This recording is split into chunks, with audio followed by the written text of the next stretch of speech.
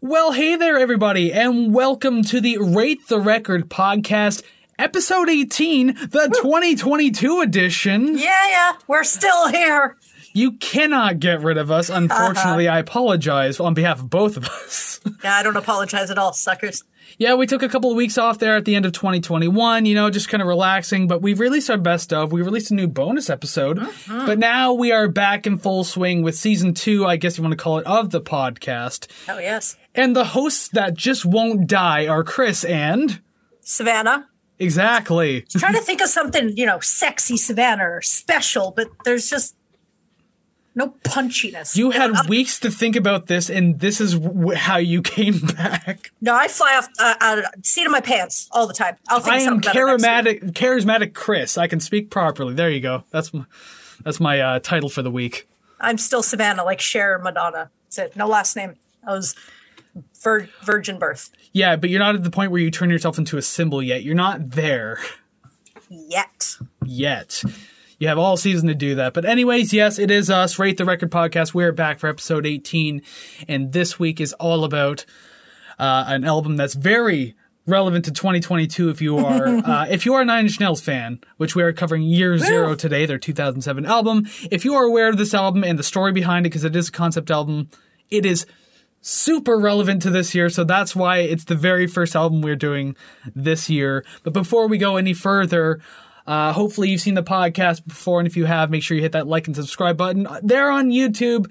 Leave some comments. Be a part of that community that we are still building. We're never going to stop building. We want you to be a part of it, so please, if you would, be so kind and be a part of that community. That'd be fantastic.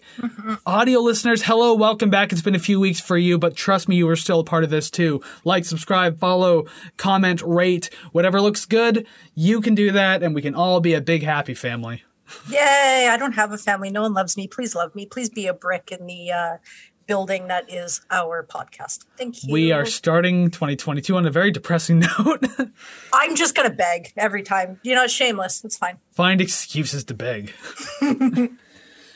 Yeah, I'm super stoked to talk about this album. I mean, like, if people haven't noticed in the past, me talking about how much I love this band, I got a flag behind me for the audio listeners. I do have a flag behind me that's Nine Inch Nails. I'm wearing a Year Zero themed shirt. I would have the record, but for the last 3 years, the Nine Inch Nails website has said coming soon, which I assume this year is the coming soon. So I hope so. When Year Zero, the album vinyl comes out, trust me, I will get it. But before we dig any further into that, and Savannah has to deal with her cat real quick. You know what? Welcome back, Beans. She is the third host. Yeah, the kind of like sporadic third host of the show. Yep. Before we dig any further into the album or Beans, we have a disclaimer we like to read to make sure we're all on the same level when it comes to discussing our opinions on albums. So that way we're not being dicks, we're not assholes, we're nothing of the sort. We're just friendly people having fun listening to music and talking about it. We have a disclaimer we like to read, make sure we're all on the same level. So what is that disclaimer that we've read like 17 times in the past? Let's see if I can still read. It's been a while. The following thoughts and opinions we're going to discuss on Rate the Record regarding this album are strictly of our own personal interests. We are not professional music reviewers. We are simply two friends having fun discussing and listening to music. We encourage respectful discussion and friendly banter on each episode, but we do not condone and will not tolerate bullying or belligerence based on the opinions of ourselves or others. This podcast is a casual and for fun project, and you are welcome to take what we say regarding the albums we rate with a grain of salt. I did it right. Oh my God. I screwed up the last few ones by doing the double, the whole wink, or double blink, I should say, or just blink. I finally winked properly. Can't you tell I'm winking as you're double blinking the whole time? My cognitive functions are coming back to me. Oh, it's a new year, apparently new host. I thought we were just going to be the same old bland host, but no, I'm improving. I don't know about Savannah. I can't speak on behalf of her. Call me bland. I'm spicy, Savannah. There it is. Thank you. You're a little too much extra salt on the food there. That's fine. I'll burn your tongue. What else? Or oregano, or organo, oregano, whatever. Oregano. Oregano, what the hell? Paprika. But yes, it's time for Nine Inch Nails in Year Zero. I have been waiting for this episode probably since the beginning of the podcast. Yeah. To those of you who don't know, we plan our schedules out very far in advance of like episodes that we're going to do. And year zero has been on our schedule since probably like not the beginning, but like October at the very least. Yeah. It has had this slot the entire time, and I've been threatened to not move it. And I've also threatened you to not score it any less than 100%, which might be a little contradicting today, but we will see. Not too contradicting, I'll say that much. But anyways, you'll find that a little later. But yes. Yes. 9 Inch Nails Year Zero, I'm so goddamn excited. And so here's a little not fun fact, but like a bunch of tidbits about the band. And this album specifically, which is a concept album, and because I'm such a big 9 Inch Nails fan, and this album as a musician for me is what made me want to start making music in the first place, I'm going to tell you a little bit about the concept too, because I obviously adore this album. So, 9 Inch Nails is an industrial/alternative rock band that originated in Cleveland, Ohio, later to settle in New Orleans, Louisiana, then Los Angeles, California, following the destruction caused by Hurricane Katrina in 2005. Trent actually lost his studio that year. I didn't even know they went to New Orleans, so that's he actually adored New Orleans. That was like his home, away from home type thing. It actually was his home. Cool. The band originally started in 1988 by Michael Trent Reznor, Trent being his middle name, Michael being his original first name, but Trent's just a cooler name. Sounds so much better. He worked as an assistant engineer and a janitor at Right Track Studios at the time, and he was given permission to record his first demos when there was no one else booked into the studio. So Trent would be the only member of the studio band until 2016, when Reznor recruited longtime producer and collaborator Atticus Ross, formerly of the band 12 Rounds. 9 Inch Nails has seen a parade of touring members and collaborators such as Robin Fink, Alessandro Cortini, Elon Rubin, Richard Patrick of Filter, Danny Lohner, Justin Melda Johnson of Beck, Josh Freese, Charlie Clouser, Pino Palladino, one of the greatest living bassists right now, and so many more. Oh my god, there's actually a huge laundry list of them. Dang. All right, so that's the band. Year zero. Okay, so buckle in. I wrote a paragraph for this one. All right, buckled in. Because it is, again, a concept album. Year Zero is the 5th studio album. There's been plenty of EPs by 9 Inch Nails and live albums. But Year Zero is the 5th studio album by 9 Inch Nails and was released in April 2007. So yes, we're a little short of the 15th anniversary, but again, it was just suiting to start the year this way, and you'll find out in a minute. It was mainly recorded while on their With Teeth tour in 2006 and was released through Interscope Records. It's a concept album that takes place in the year 2022. Can you believe it? So he wrote it 15 years ago. And so I want to preface this real quick. Anyone who's aware of this album knows how convoluted this story is. So breaking this down to a very small paragraph was one of the hardest things I've ever done. So if I'm missing any details, just let it slide because there's way too much to mention. Here is the absolute Coles notes I could write for it. Authoritarian governments have taken over the United States. Religions and surveillance is top priority. The U.S. ends up nuking a country, I think it's mainly Iraq that they do, and invading others. A drug called Parapin is distributed as a way to keep the populace complacent and apathetic under the guise of protection against potential biological warfare.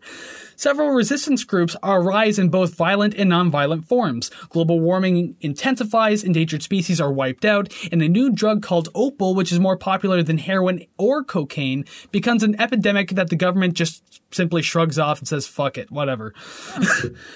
This leads to what's originally believed to be a mass hallucination of a four-figured hand piercing from the sky, which, by the way, is the album cover, which people have ended up dubbing called The Presence.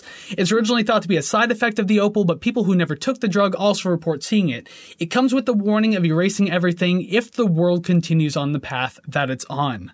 That is the absolute shortest I can get that description in. Interesting. And Were they ever going to make this into a visual, like a movie? Fun fact that you mentioned that. I didn't write this, but I'll mention it. They were in talks to make a miniseries on HBO. Oh. There was a video game planned. But everything got canceled because they couldn't agree on writers or how it was going to progress with HBO, and I don't think the video game was ever going to leave the ground, essentially. Yeah. Dang. Which sounds sucks like because good it would have been a great miniseries. It would have been amazing.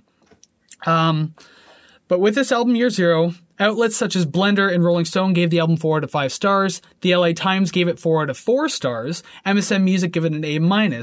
It appeared at number 1 on the UK rock and metal albums charts and the US top rock albums charts. It also appeared at number 3 on the Canadian albums charts. I actually remember that, and it got beaten out by Avril Lavigne's Best Damn Thing, I think it was. I was very depressed about that. Yeah, the song Girlfriend's on. That's a pretty decent song, but I digress. It beat out Year Zero. But anyway, the album produced 2 singles, Survivalism and Capital G. But yes, that is Year Zero in a very vague and probably incomplete nutshell. Dang. This is a big album. I have a lot to say about it.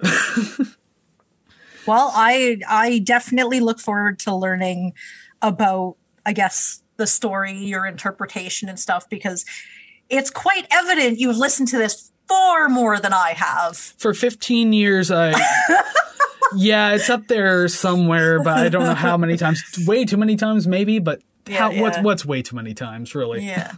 Well, it's like trying to sort of get the nuance of a movie when you've only watched it once, because by the time it's over, you don't even remember how it started. So I look forward to this. It'll be fun, but I'll note this right at the beginning then. Every song is written through the perspective of a different character or situation.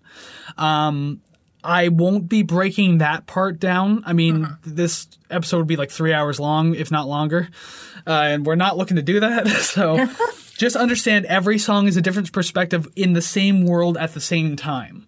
Okay. So, and also it's in a very kind of short time frame leading up to the end of the album is literally the end of the story. And you'll see that when we get there. I have things to say about that. But yeah, just so we're all aware of how this album is structured, that's the way it is. Cool. So, without further ado, I mean, this is probably one of the longest introductions we've had to do. I'm so happy to talk about this. So, we're getting into Year Zero. Song number 1, the intro track, Hyperpower, in all caps with an exclamation mark at the end. Yep. This song is a great start to the album, because I imagine this as like the opening credit sequence to a movie. Okay. So like it's a good start to the album. It has this consistent building tension that just gets more and more intense through every 8 bars. And it leads to like a very noisy, explosive ending. Yeah, it works as a really good encapsulating preview of like pretty much the entire thing to come. And also, I'll mention really quick, too, speaking earlier on, like, oh, this should be like a movie or something like that. Yeah. Trent did call this album the soundtrack to a movie that doesn't exist. Oh. So he definitely had some sort of cinematic idea in his head while writing it. Yeah. Now, just sort of side note question. Like, he is writing, like, for soundtracks and movies and stuff like that. Like, the past decade, that's been, like, one of the biggest things on his agenda. So did he start doing that after this album's release? Like, did that sort of spark the creative juices with stuff like that? The earliest soundtrack work he did, aside from, like, making, like... he did, like, Dead Souls by Joy Division for, like, The Crow, but that was a cover. The first soundtrack he did was in 1995 for the game Quake. Oh, dang. So technically that was his first foot in the door for soundtracks, but like he did it on and off since. But then starting in 2010 with The Girl with the Dragon Tattoo, that's when things really took off for like soundtrack work. Cool. Which, by the way, that soundtrack, if any, like Social Network's great, Gone Girl is great, but I mean, The Girl with the Dragon Tattoo is an amazing soundtrack. I listen to it regularly. Cool. A lot of good songs. I have not. That's fine. I didn't know what to think of this song. To me, it kind of sounded like an idea or a riff they had that just wasn't big enough to make a song. So they sort of did this to it. They trimmed it down and all that. I wasn't really sure what it was supposed to add or what it was supposed to really do, I guess. Because, a lot of these shorter intro songs are either bookends where there's sort of a reprise at the end of the album, or it's sort of a intro into the second song. But it didn't feel like that. It felt like a standalone track, but I wasn't sure what it was for. Yeah. Well, I can understand that, especially like if you feel like not even that you feel, but you are new to this album. Yeah. You don't know the story, and that's fine. I mean, whatever. I didn't know, like, the Dead Wings story for Porcupine Tree. I didn't know Dream Theater's story for Scenes from a Memory. Yeah. But, what I feel this song is, as I said, kind of like an encapsulating preview of things to come. I feel like the song is supposed to represent, like, you're being thrown into the current state of things inside this world. And so that's what I've kind of taken it as over the years. So that's why not only do I accept it as that, but I think it sounds really cool. I really like it. So I'm willing to accept it. Yeah. Okay. More than willing to accept it. It was okay. And I was... there's that signature. I was scared to hear the rest of the album, but in the goodness of my heart, I gave it multiple chances. I did listen to this album 3.5 times. The halftime is just listening to the songs that I liked. But yeah, it'll grow on me the more I listen to it. So yeah, there were things on this album when I first heard it that didn't sit too well with me, but I mean, like, things grow on me over time. And, like, again, in this episode, I'm going to try my hardest not to let my bias come out. I mean, while I'm talking about it, maybe, but, like, my scores were very honest when I was making this album, so I'll try to keep my fanboying down a little bit. Yeah. Just a little bit. Well, I got nothing else for that first one because it was only like a minute 40. Yeah, it was relatively short, just kind of introducing you to the world of Year Zero. Yeah. Very chaotic. So we'll move on to the first, I guess, real official track of the album, I guess, The Beginning of the End, which is also a short track. Mm-hmm. So the first thing I thought was, is this the beginning? Only because he says it so many times. This is the beginning. And I put, is this like a reckoning? And then listening to you describe sort of the theme and the idea, I'm like, okay, maybe that is what it is. Maybe it's the beginning of something not that good, I guess. I don't know. That's kind of how I felt with it. And the chorus has a catchy melody that kind of sticks with you after multiple listens. Well, yeah, just even when he says this is the beginning of the end, which he finally completes that sentence in the chorus. Yeah. Yeah, it's fun. It's catchy. There's nothing like too complex about the song unless you want to talk about like the noisy ending to it. Mm-hmm. But, I mean, I like stuff like that. I'll get to it in a minute. Yeah, because I think that the opening minute feels very minimal because it's literally just Trent singing guitar and drums. Like, that's it. But it works really well to kind of set the scene because you can kind of get especially if you listen to the lyrics, you kind of get a sense of what's going on. And by the way, I should mention, no, not doing a lyrical breakdown. I very well could, but I decided against it. Thank you. I didn't. I was going to say, it's kind of like Bungle. It's just going to take a long time. Yeah. Like, usually I complain if a song can't carry momentum from one song to the next properly. Because obviously, like, as Hyperpower was ending, it was very loud, very intense. And so far, Beginning of the End hasn't really matched that. Yeah. But this kind of works as I said, Hyperpower feels like an opening credit sequence. Yeah. So, like, it kind of just gives you the brief idea of what's going on. But this is the actual first real scene of the first act. So, I mean, like, it's good to have this kind of energy just to kind of, like, get you used to things, I guess. Yeah. Now, just speaking of, like, the loud ending, I don't know if my computer bass is just wildly out of control or if the vocals really get body slammed by the music in the second verse. Like, I was listening to it loud in my headphones, and it was just like, I don't know. I felt like someone was just screaming into my chest. I don't know. It was very, very distortion bass heavy in my ears, but I was trying to listen to the vocals, but it just felt like they were just a little lower. But I don't know if that was done on purpose. If the music was supposed to come forward. It might have hit that way because the bass doesn't kick until the second verse. Yeah. And then, yeah, Trent obviously starts kind of like doing his like louder yelling or whatever type singing. Because in the first verse, it's kind of like quieter spoken, but then it gets a little more aggressive going into the second verse. So, and I mean, there's kind of like a light layer of like overdrive or fuzz or something on most songs on the album, to be honest.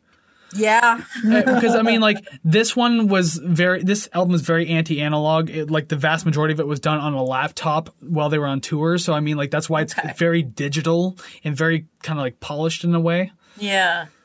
So I'll say too about going through the song. Like there's a lot of layers of like droning notes throughout the entire song that kind of like, I know you don't like it. Yeah. I do though. Sometimes I do. Other times I'm like, it's too much. This one, because I felt like it added a lot of tension, especially with the story it's trying to tell. I thought it worked very well. It fills out the sound nicely, too, so it's just kind of something to, add, like, more layers just to make sure something doesn't feel too bare or empty or anything like that. I mean, that's kind of redundant. I love that this can sound so noisy while the drums can sound very kind of acoustic and expansive. Like, the drums weren't that distorted. They were very reverbed and they kind of sound like back of the room type drums. Okay. Whereas like everything, all the other instrumentals were like really front facing, like super polished type thing. And then like obviously the glitching and digital effects that happen. Yeah. So it was kind of cool to have that kind of contrast between the two sounds. Yeah. I thought that sounded kind of cool. It's a good melding of like two different sonic styles and sounds. So, I mean, it's something to appreciate. Mm-hmm. And also, yes, sorry, we're going to say something? Oh, no, continue. Because just with my last note, it talks about like the very noisy and like glitchy solo at the end, which really became a theme on this album. And like, I don't know, I guess you have to like the kind of music to be ready for something like that. Because I can imagine someone listening to this for the first time and just being absolutely off-put by it. Yes, and that's why I had to listen to it a couple of times, because once I know to expect it, it's not nearly as jarring. But when I'm not expecting it, I'm like, oh my God, what is going on?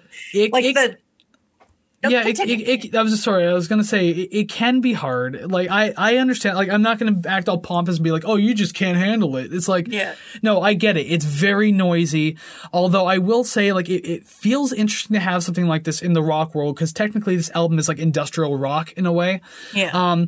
It's very interesting that, like, even as noisy as it is, it still runs like very melodically. Mm-hmm. Rather than just being like random bursts of sound. Like if you listen, there's actually like a melody in this noise. That's what you listen to the second time. First time you're like trying to sort through all the noise. It's jarring. It's and then when you jarring. find the melody, you're like, okay, I can listen to this. This is good. Yeah, and like that's kind of like what you kind of have to be used to or ready for going to something like this. And obviously, listening to Nine Inch Nails' past projects, like the album before this was With Teeth, a very guitar-driven album, a very rock-driven album. So, like, you come into Year Zero, it is a world of difference. Maybe the Downward Spiral is the only thing you've heard from Nine Inch Nails, so you're kind of used to these mechanical sounds, but Year Zero really stepped it up in that thing. So, like, yeah, you got to be ready for it. I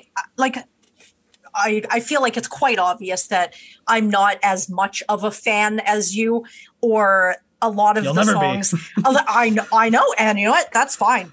I feel like all the stuff that I've listened to is all just commercially friendly things that are fed to me, singles, music videos, stuff like that.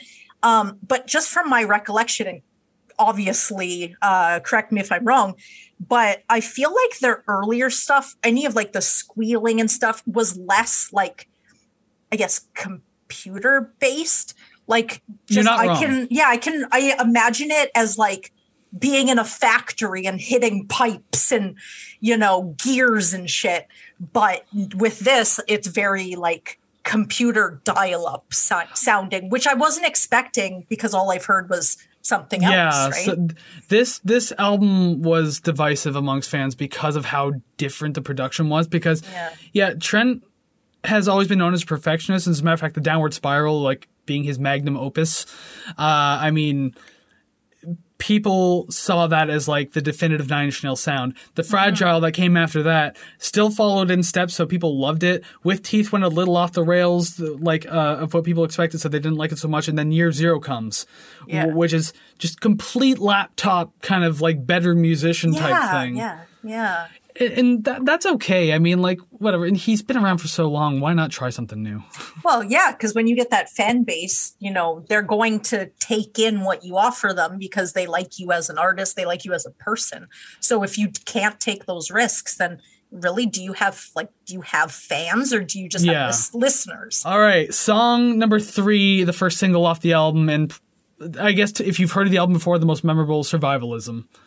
Which, by the way, has a really cool live performance of this with the security monitors behind them and everything like that. It's pretty cool. Yeah, I think I watched this on Much Loud as a teenager. Oh, so you've seen the video. Oh, yeah. While I was waiting for Fall Out Boy and My Chemical Romance. Oh, you saw the censored one. There's an uncensored version as well. Oh, really? You see titties and 2 guys fucking. Oh. Well, then. With that said. I've definitely heard the song. I'd probably listen to it again, even if it's just based on the fact that I've heard it before. So listening to it, I was like, I know what to expect. This is all right. It's insanely catchy. Oh my God, yes. The riff is easy to get caught in your head, and like you can scream the chorus with them, and just like it's amazing every time. Yeah. I've seen this song live a handful of times. It's amazing every time they do it. Like, Survivalism's not super intense as compared to like some of the other songs coming up on the album. But I mean, like, the beginning still has these like nearly menacing undertones, like running with the bass, for example. Mm-hmm. So I kind of like how that sets the mood. Like there's like a light crunch on everything too that kind of adds a nice touch. As digital as it is, it still sounds kind of like shaky and kind of broken a little bit, which I kind of like that. It adds kind of a rawness to something really polished, which is hard to do. Yeah. But yeah, it adds grittiness, so can't complain about that. I think it could have been ended sooner, like maybe just 45 seconds off of the end. I don't feel like the outro really added anything. It just sort of played close, if not the same bars until the end. So. I really like the outro. Oh, yeah? The outro gets me pumped just as much as the rest of the song does. Oh, yeah? There's something about the way the distortion sounds and the riffs run and everything like that. And that just... I don't know. Like I could go for another like 3 minutes of the same damn thing. I love the same thing.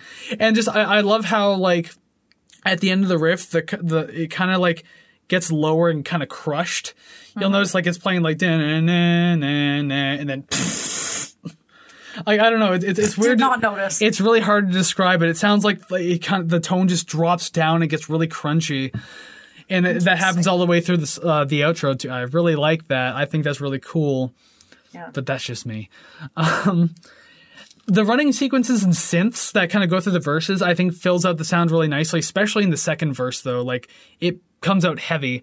Yeah. And, like, the extra percussion in the second verse as well kind of, like, adds more energy, which is really cool. So it's not just that constant, like, because then you have, like, I don't know, batches of extra percussion. That's all I can describe it as that kind of come through. This song is literally just like go, go, go. Yeah. But I mean, like, I would loop this song on like a 5-kilometer run if I have to. Like, it fills me with a lot of energy. Oh my God. If they cut off that 45 seconds at the end, I'm right there with you. But that'd be sad because like I love the ending so much. Because actually, what I have written for that, too, is the solo/closing guitar riff at the end is really interesting. I always feel like it isn't exactly parallel with the beat, which is true. Like, it kind of comes on the offbeats, like, just prior to, like, the ones type thing. Mm-hmm. I think that's really cool. But it still manages to fit really nicely into the track. So, I mean, I don't know. It excites me when I hear it. Well, I can't take that away from you. That's for sure. Never. Let's see here. Okay, we're moving on to track number 4, The Good Soldier. And Beans makes the first return of the year, bashing your microphone. That'll probably appear in editing. Yeah, I don't doubt it. You're probably going to hear her meowing. Apologies to everybody. I don't think you ever have to apologize for a cat meowing. I think that actually gain more views than anything. Oh, really? Hey, everybody, here's a cat. Meow, meow, meow, meow. I could probably just clip the cat meowing and that would be views. All right. Cat meows on podcast. Well, I want to talk about this song. I have a lot about this one. Let's do it. Okay. So I trying to put the lid on my water bottle so the cat doesn't knock it over. Sorry. And I'll pour more liquor. Sorry, every listener. Okay, so I write my notes as I'm listening to the song. So some notes at the end of the song kind of contradict ones at the beginning. Oh, you don't like go back and like fix the notes? Your cat just bashed the camera. Excellent. Views. Yay! Anyway, good soldier. 2022. A lot of twos. So, first note, verbatim. there's no way I'm not going to like the song just from the bass in the beginning. As soon as I heard it, I was like, all right, I'm in. You've got me. You've got me. Now let's hope it stays it that way. And one more note just says funky, period. And that's it. More or less, yeah. I like it. I can handle repetitive music if it's not just every key on a keyboard pressed at the same time. Can we go back to Big Wreck and like that piano dun, dun, dun, dun, dun, dun, dun, for the entire song? I did not notice that till we reviewed it, and holy shit, that shit is annoying. Well, yeah, you showed your frustration when we reviewed it. Oh, I hated that. But the bells in this, it adds a contrasting lightness to it. Very pleasing Compliments to my the vocals ears because it's literally the same melody. I like it. And I like how it feels after the soul. The hell did I write down? We're gonna pass that one because I read it going, I don't remember what that means. I've done that several times on this show. Yep. The bells, sweet. And I find that the song is interesting enough to me that I'm going to stick with it. And I don't want to spoil anything at the end, but this song is on my just day-to-day playlist now. So thank you for that. I guess, because you said that to me at the very least off camera. Yeah. And I was trying to figure out what the songs would be. And I thought one of them would be Survivalism because you usually go for singles. Yeah. But I mean, I'm not surprised. The Good Soldier is really catchy. There's nothing too intense about it, nothing too weird about it. Yeah. So I guess it doesn't surprise me that much that this would be like on your repeat playlist. Oh, yeah. I wrote like that, obviously very catchy bass line, simple enough. And I mean, that runs through the entire song. But again, you don't really care because it's just kind of fun and plays well with everything. Yeah.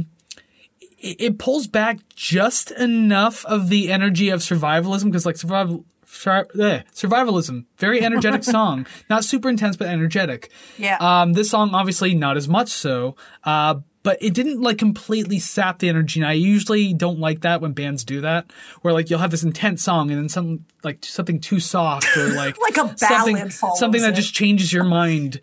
Whereas like this one still kind of ran well after Survivalism without killing the buzz. So like I can really appreciate that. Yeah, I love that the bass plays like higher than the guitar, for example, in the verses, because like the bass is running on like a bit of a higher note, and then the guitar kind of just comes in with this like really low, muddy, disgruntled voice that kind of like interjects every now and then. I think it's a great dynamic, especially because like usually the dynamic is bass lower, guitar higher. Yeah. If you can do the opposite and pull it off, that's fantastic, and this song does a really good job of that. So I'm really happy about it. Nice. Yeah, I got nothing else. No, you got nothing else? Okay. It was just raving reviews. That was it.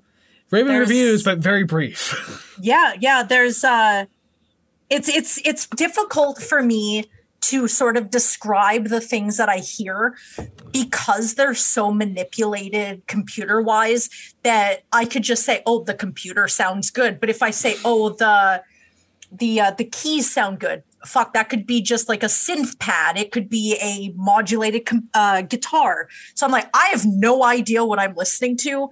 I have to just take the whole thing and like, do I like this whole thing? When it comes to the way the songs are like composed and how they sound, if you've been here for season 1 of the show, you'll know that neither one of us is really good with music theory. So describing certain things is hard. We're going to frustrate you guys so much. I want to shout out a channel, obviously way more subscribers than we have, but still, Ixie Music. I want to shout out. I discovered her last year.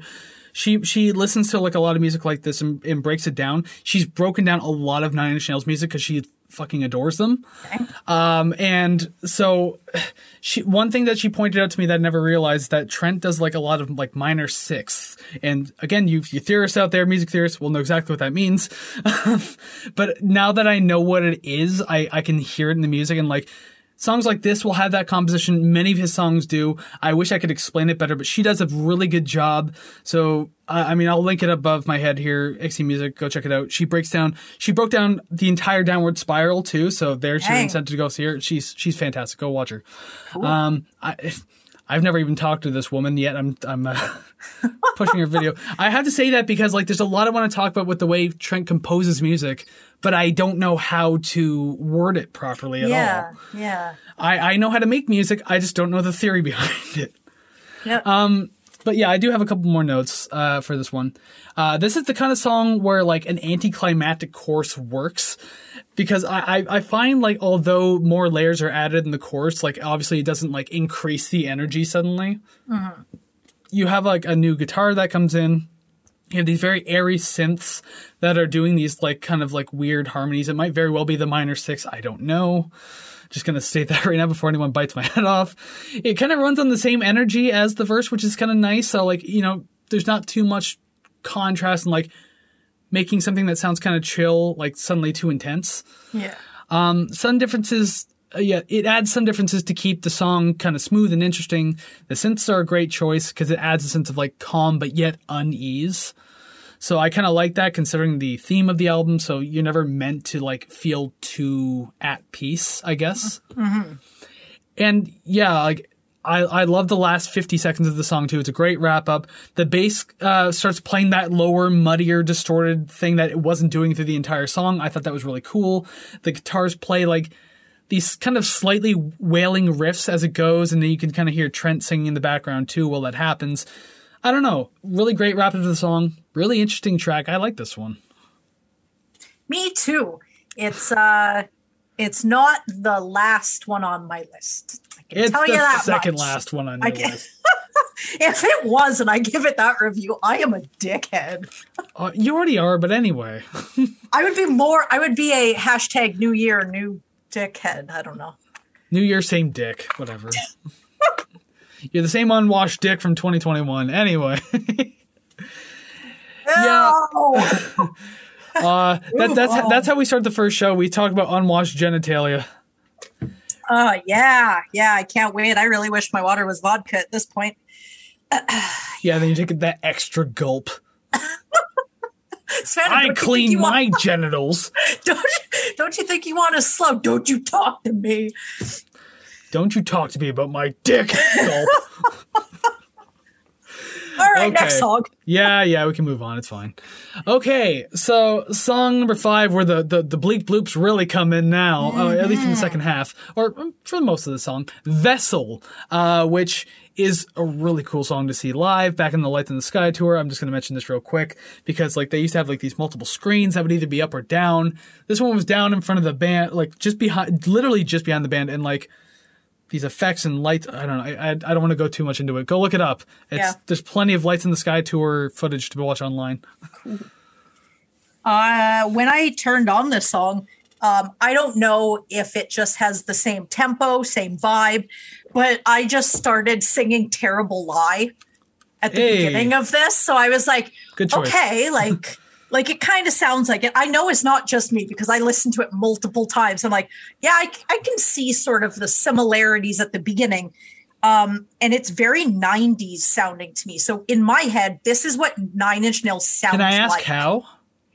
It kind of sounds like the 90s Nine Inch Nails that I've heard previously. Maybe Pretty Hate Machine then. Maybe certain aspects of the Downward Spiral. Like just, it didn't seem too... I don't know. It didn't seem very modern, I guess. It sounded like something I've heard before, which was totally welcome. Like I was totally fine with that. But good, a good review.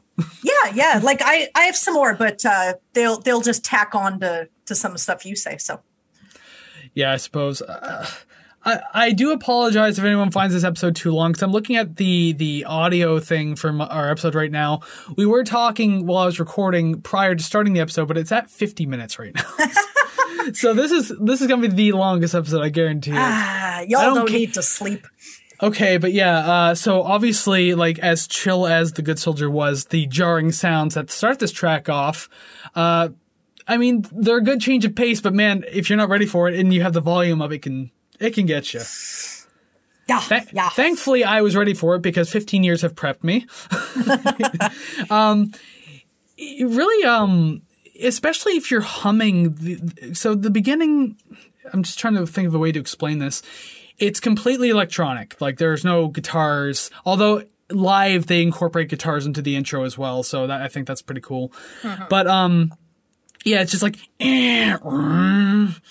that's the best way I can describe it. Like a lawnmower starting. But it's cool because if you hum it out, like it works really well melodically. Again, like where the noise actually makes sense and it's actually adding more to the music rather than just appearing. Yeah. So I think that's a really cool thing. Very smart way of introducing this kind of sound without just throwing it in to be edgy. There's like, it's multi-layered and like that light crunchy distortion on the percussion as well. Like the percussion is multi-layered. It has this like light crunch all the way through it. I think it's really well mixed. Sounds good without being like too overbearing. Do you want to interject before I keep going? Because I can. Okay, so just talking about like the noise being jarring if you're not like expecting it. I did make note on that.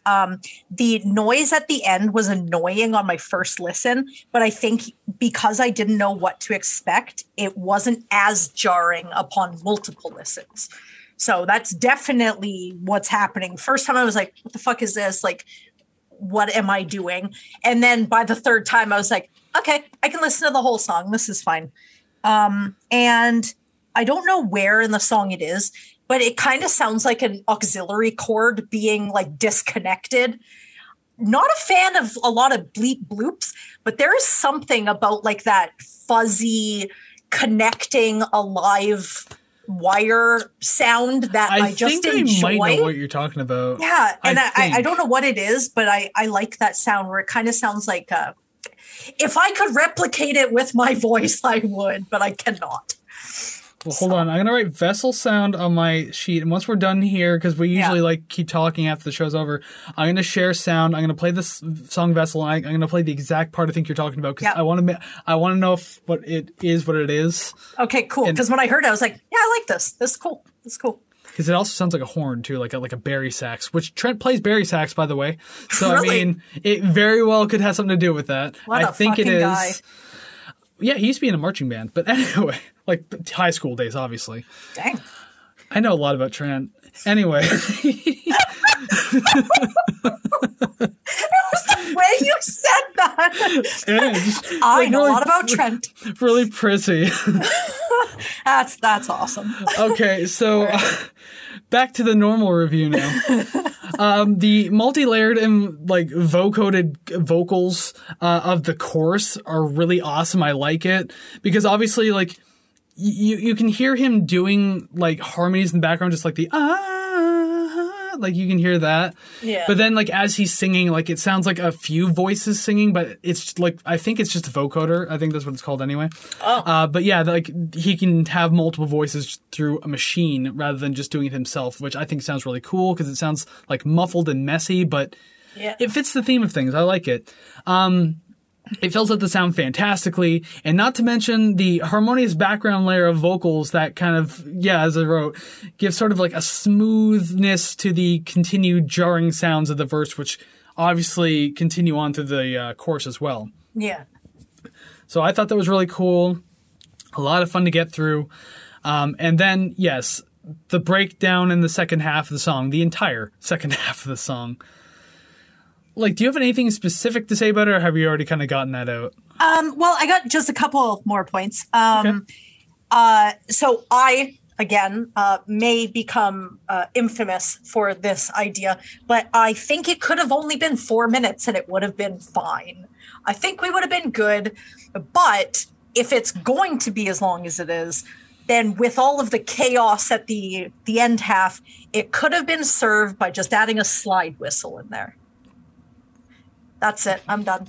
That was all I had for that song. You would say that. I would, yes.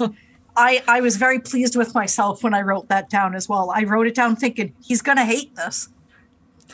If Trent did a slide whistle, like, it would be so controversial. Like, I don't know, man. Yeah, but there's so much going on. Do you think you'd even notice? I would, because I've heard it enough that, like, you know, when you listen to, like, an album multiple times, you hear something new every time. Yeah. I definitely would have caught on by now. Like, you hear what the fuck? Well, you'd always just distort it and flip it around. So it's like, oh, and then the song ends. Stand it on more like it'd be like, because it'd be so distorted. Even better. But that's all I have. I wanted to end on that note. Good for you. I'm fired now. I mean, I did tell you about a couple of days ago that your position, like your job's on the line with this review. Yep. So we'll have to, we'll know by the end of the episode whether or not you're still here. Yeah, it'll be fine. I'm fine.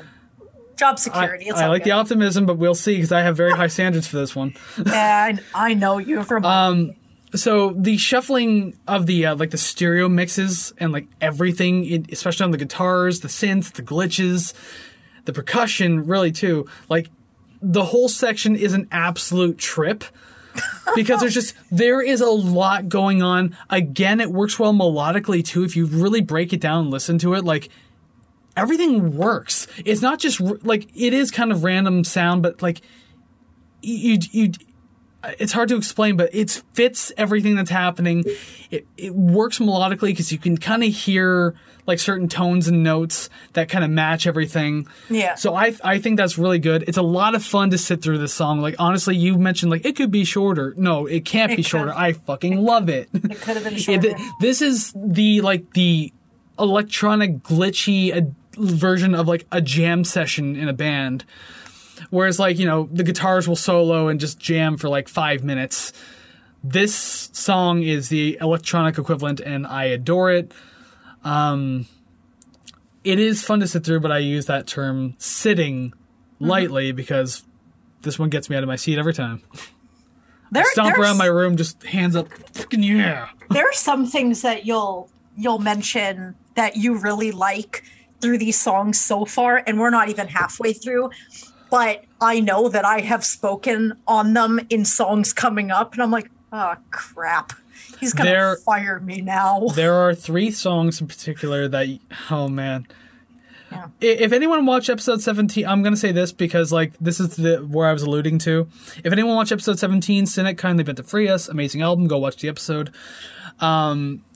I mentioned that Endlessly Bountiful and Holy Fallout were like 2 big, like, kind of emotionally structured songs that I always react to in some way or another. Yeah. They're beautiful. I love them. I said they were some of the most. This album literally has, one of the songs on this album is literally the most, like number 1. Yeah. So I'm curious to know what you have to say about that song coming up. Well, let's just hope I didn't fuck it up. And if you're thinking that you fucked it up, maybe you're thinking, me, I'm not.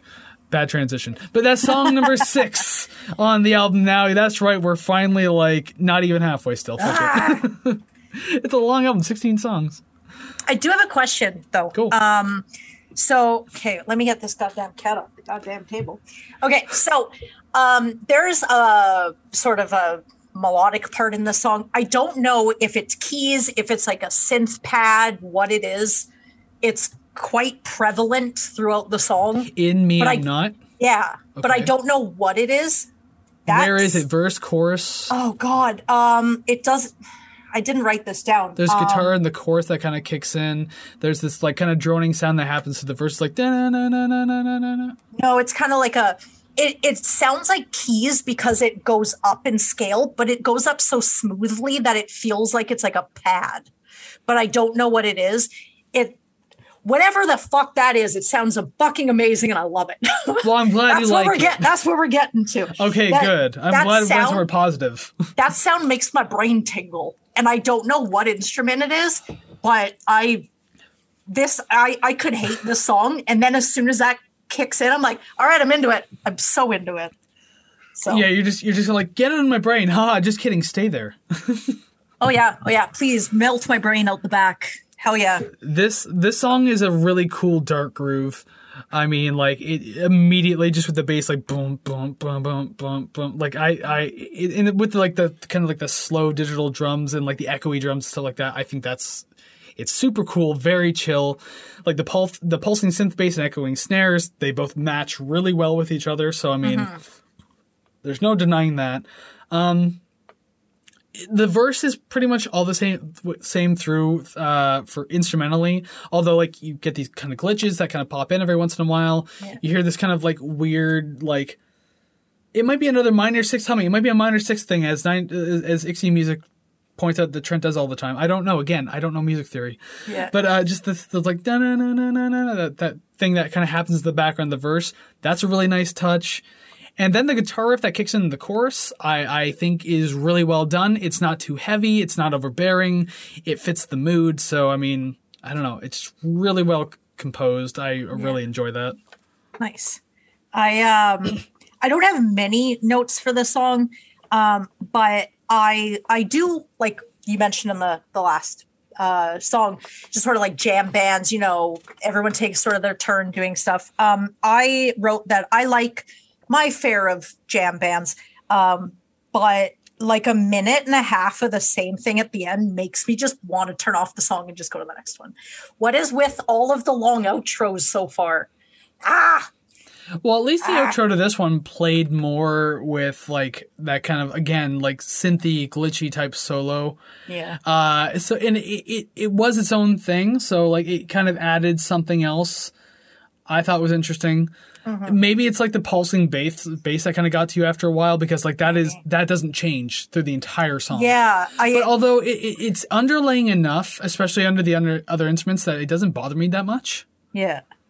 I feel like I notice it when it's sort of under, like, I guess the bulk of the underlying music is sort of the same. It starts to feel droning to me. And I'm like, okay, like, you know, maybe go up an octave, maybe just, you know, go up a little, just add a little bit of interest. But when it's like that from the beginning to the end, I'm holding on, but just one little bump and I've let go, and I'm like, it's not what I'm looking for, I guess. So, I mean, fair enough, because I did mention that like this song does kind of start to feel flat after a while. Yeah. Look at that, an actual criticism on this album so far. Oh my God. I don't think I've had a single one.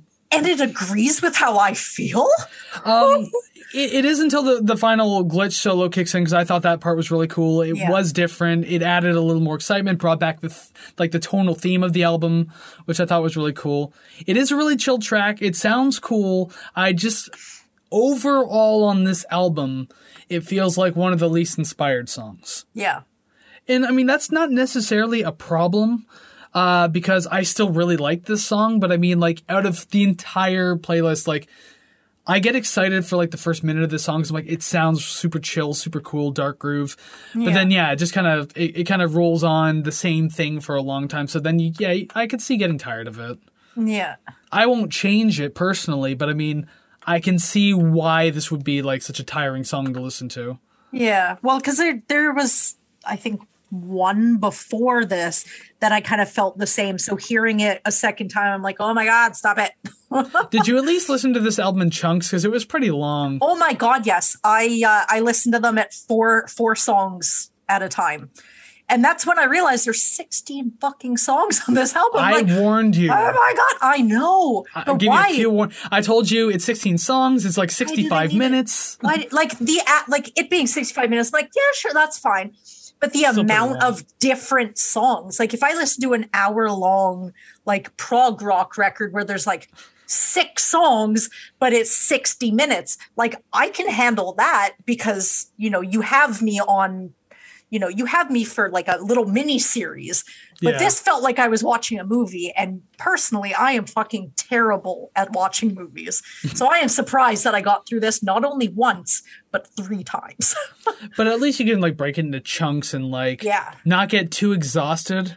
Oh, I definitely would have. Oh my Lord. Because like I obviously am very intimately familiar with this album, but at the same time, like I know unless I'm like absent-mindedly listening to this, then I have to listen to it in chunks. And listening to it critically, absolutely. I think like, actually, I think Me I'm Not is where I cut off. And then I listened to like the next song up until like song 11 or 12. And then I listened to the next batch after that. Like, so I wouldn't be like, God, I'm really tired. So what am I going to say about these songs? So like, I have to be careful. Yeah. And then the last song, you're like, I hated it. This song. Which is farthest from the truth. Yep. But yeah, that's all I really have to say about Me I'm Not. Yeah, me too. Alrighty then. We'll move on to the next single on the album, Capital G, which, again, anyone who knows Trent's frame of mind and about this album, the song is definitely a stab at George Bush. Never thought of it that way. I definitely recognized the title, but I didn't remember the song, so I had to go listen to it. And then I was like, oh shit, I definitely remember this. Now, I don't have too much about this one either. I like I said, I've definitely heard it before, but I don't know, maybe it had a minor run on the radio in certain alt stations, just saying. Much Loud, definitely watched it on Much Loud. This didn't have a video. No. Maybe that's why I don't remember listening to it, but I definitely have seen the title, like the song title. Just a quick little interjection. I think Survival, I could be wrong, please someone correct me, but I think Survivalism was the last music video Trent made until 2013's Hesitation Marks album, where he and David Lynch made the video for Came Back Haunted. If anyone's better at me than Nine Inch Nails, please correct me, but I believe that is factual. Interesting. This was a single, just not a video. Well, I wonder where I heard it from, because probably on an alt radio. It has to be. Maybe, but playlist. I don't know. I didn't live in a very populated area at the time, so I highly doubt it. But I digress. The chorus, super memorable. It's really easy to remember even after the first listen. And I really enjoyed like the hey, hey in the background, because it felt like a crowd backing the meaning of the song, where it's like you have the one person standing at the podium saying, sort of, I don't really know how to describe what I'm thinking here. Yeah. But just sort of talking, and then you got a crowd behind them backing them up, going like, you're right, you're like, we're with you. So I got that feeling from this, and I like that. It was cool. And as I said, like in the beginning, like each song is a different perspective of a different situation, everything like that, through a certain person. So obviously this is like the political leader of this story. So yeah, that's why like a lot of the lyrics are just like, I don't give a shit about the world, I just give a shit about me. Yeah. Again, I'm very familiar with the lyrics, and I'm trying not to do a lyrical breakdown, but that's essentially what it comes down to in the lyrics, like without going too in depth. Yeah. But yeah, the chorus, obviously extremely memorable, especially how it ends. Like, and he signs his name with a capital G. Like, you can hear that very clearly, so it's very easy to sing. He says it in a very catchy rhythm, too. This song is definitely re-energized after Me I'm Not, because obviously that was a very chill track. Very bouncy beat, like very bouncy beat. Commence with the dancing. Why not? Oh, yeah. Trent's vocal delivery is really good at matching the bounciness too, because like dun dun dun dun dun dun dun dun, like that was the vocal delivery of this, and I thought that was really cool because it's like an accent on like every other beat type thing, like not really directly on the beat. Yeah. But so I thought that was really interesting, kind of added like a new kind of texture to this song and like album really. Yeah. There's this like really menacing buzzy synth bass that kind of pushes through the verses that I thought is really cool. Like it adds so much character to the song and kind of gives it a darker undertone, I guess, especially considering the vocal content or lyrical content, I should say, of the song. So it matches up well. It feels weird to say that and not talk about the lyrics, but it's fine. Yeah. It has a fitting amount of aggression. It matches the type of intensity brought by the drums as well, which the drums are like super hard and just like marching forward nonstop. So like I thought that was really cool. Just a side note with the drums, I can imagine someone just sort of strutting down the street to the beat of the drums. Yeah, just like it has that driving where I can actually imagine someone just walking to it's a decent walking pace song. Yeah, like, and I really like that. I'm like, it's not too fast. Yeah, this I could walk a 5K too. That's a long walk. Guitars are inserted into this song, obviously, because guitars in rock music. How weird! What a combination! But like they're very digitized. Like they even I don't want to say like bit crusher, but like you can tell they're not just like your regular run of the mill distortion. So it is different. It's an interesting choice to go with. It fits really well thematically, and not just with the song, but the album in general. Because again, like this album is full of like digital effects and glitches and everything like that. So why not add something like this? I thought it sat very well. The chorus is really great. Not only is it catchy, but like, yeah, there's like harmonized vocal humming in the chorus. It's a perfect choice to fill out the sound because like it's something about Trent's vocal tone that works better than a synthesizer in this point. So he's doing these like little minor things of like, that kind of come at the end of each like stanza. Yeah. So I thought that was really cool, really good choice. And then obviously towards the very last chorus, like there's harmonies planted all over it, which I thought was so cool to fill out with, and like it really makes that particular chorus feel unique as compared to the other ones. So I thought that was a lot of fun. And my final note that I literally sent you a picture of through text message, my note that just, here, I'll even put it up on the screen in editing if I remember, room somewhere up here. Yeah. Horns. Savannah, do you like this one? You have a history of liking horns in songs. Yeah, well, I also have a history of being a dickhead, so. Oh, you don't like the horns in this one. I may have missed them. I think because I've heard this song so often that it just sort of, it didn't register that that's what I was listening to. There was actually a horns arrangement that happened in the song, too. There's credits on the album for it. Oh, Jesus Christ. Go back and listen to it. Change your score now. Well, I'll wait. it's not low, so I mean, I'm going to keep it where it is. Okay, fair enough. Yep. All right, so we are officially, like, entering the halfway point of this album, finally. My audio meter here says an hour 15, sorry. Boy, howdy. Long episode. Yes. Sorry, everyone. Although it's probably not that long in the episode because there's going to be a bunch to cut out in the beginning. Whatever. Anyways, My Violent Heart. The one thing I want to say, my very first note, to anyone who knows Trent, he likes like a lot of classic hip hop as well, like as well as a bunch of other music. This song in particular, the album really, but this song in particular, shout out to his influence from the Bomb Squad, which is Public Enemy's production team. Oh. So like any old Public Enemy record from like the 80s, like it's the best way to describe it too is in the chorus when you hear like that squealing guitar keep going over and over again. Yeah. That's a very Bomb Squad thing to do. And so I think that's just Trent kind of showing his love for Public Enemy and the production team as well. Nice. So I just wanted to throw that out there real quick. It's extremely apparent in this song. So I thought it's cool because I also like Public Enemy. So I definitely noticed it immediately. I've heard one Public Enemy song and it was just the one they did with Anthrax. You must have heard Fight the Power or something. Oh, okay, fine. Fight the Power and Bring the Noise. Nothing else. Fair enough. They got a lot of good tracks. But anyways. So I'm just going to go ahead and just spit out all of my notes because they're very few for this one. And probably verbatim. See, this is what I mean. I like the juxtaposition of the soft-spoken and the loud parts. I enjoyed that a lot. And boy, is it jarring. This is what I mean when I say I want some interest, because it didn't seem jarring to me. Maybe it's because it all got out of my system at the beginning half. But now I'm like, okay, maybe it's going to happen. Just be prepared. It's not just the same thing the whole time. And there better be a song like this in the last half. That's it. There kind of was. Yeah. Now that I'm thinking ahead, but I mean, we'll get there when we get there. Yeah. Depending on the way you look at it, I guess. There's a lot of like quiet layers mixed into the verses, which kind of makes it so fascinating. It's you can say this for any song on the album, but you hear something new every time you listen to it. Yeah.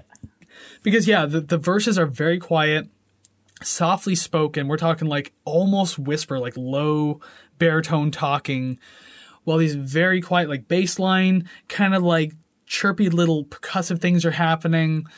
And it's really cool because like you can tell like there's a scene being built here, and it's kind of like building the atmosphere towards it. But then you kind of realize the aggression of the scene being built when the chorus kicks in, because it's an absolute heart attack. Like, I remember the first time I heard it, I was not ready for it, and I was wearing headphones, and boy, howdy, scared the shit out of me, because, like, at least you have this kind of precursor of, like, Trent speaking quietly, but then before the instrumentals kick in, Trent says, on hands and knees, but he, like, screams it, or yells it, or whatever. And then the instruments explode in. Like, it comes out of fucking nowhere. Yeah. And I literally wrote in all caps in my notes, wake the fuck up. It's like popping a balloon and then all the, the instruments fall out of the balloon, hit the ground at the same time. Essentially. It's the chorus is fucking, it's dirty, messy, noisy, aggressive, but oh my God, if it isn't like a direct shot of adrenaline every single time I hear it. It's not my favorite song on the album now, but when I first started listening to the album, this was the go-to track. Like, this was nice. it. Like, My Violent Heart, to this day, I still love it. Like, don't get me wrong, it's still way the fuck up there, but I mean, oh man, I just remember how intense it was to hear this for the first time. I was like, wow, this is insane. There's a lot of layers going on too. Yeah. In the chorus as well. So I mean, there's just a lot to take in. And I mean, I'll say this about too, again, like the Bomb Squad influence and like the kind of squealing, screechy guitar work that happens in the chorus. I've read many misguided ideas over the years on what that guitar portion of the chorus is. Mm-hmm. I don't know how he achieved it. It's probably way more simple than I've been looking into. But whatever is causing it to scream out with those squeaks and squeals, I mean, like, it's very Bomb Squad, but goddamn is it cool. Nice.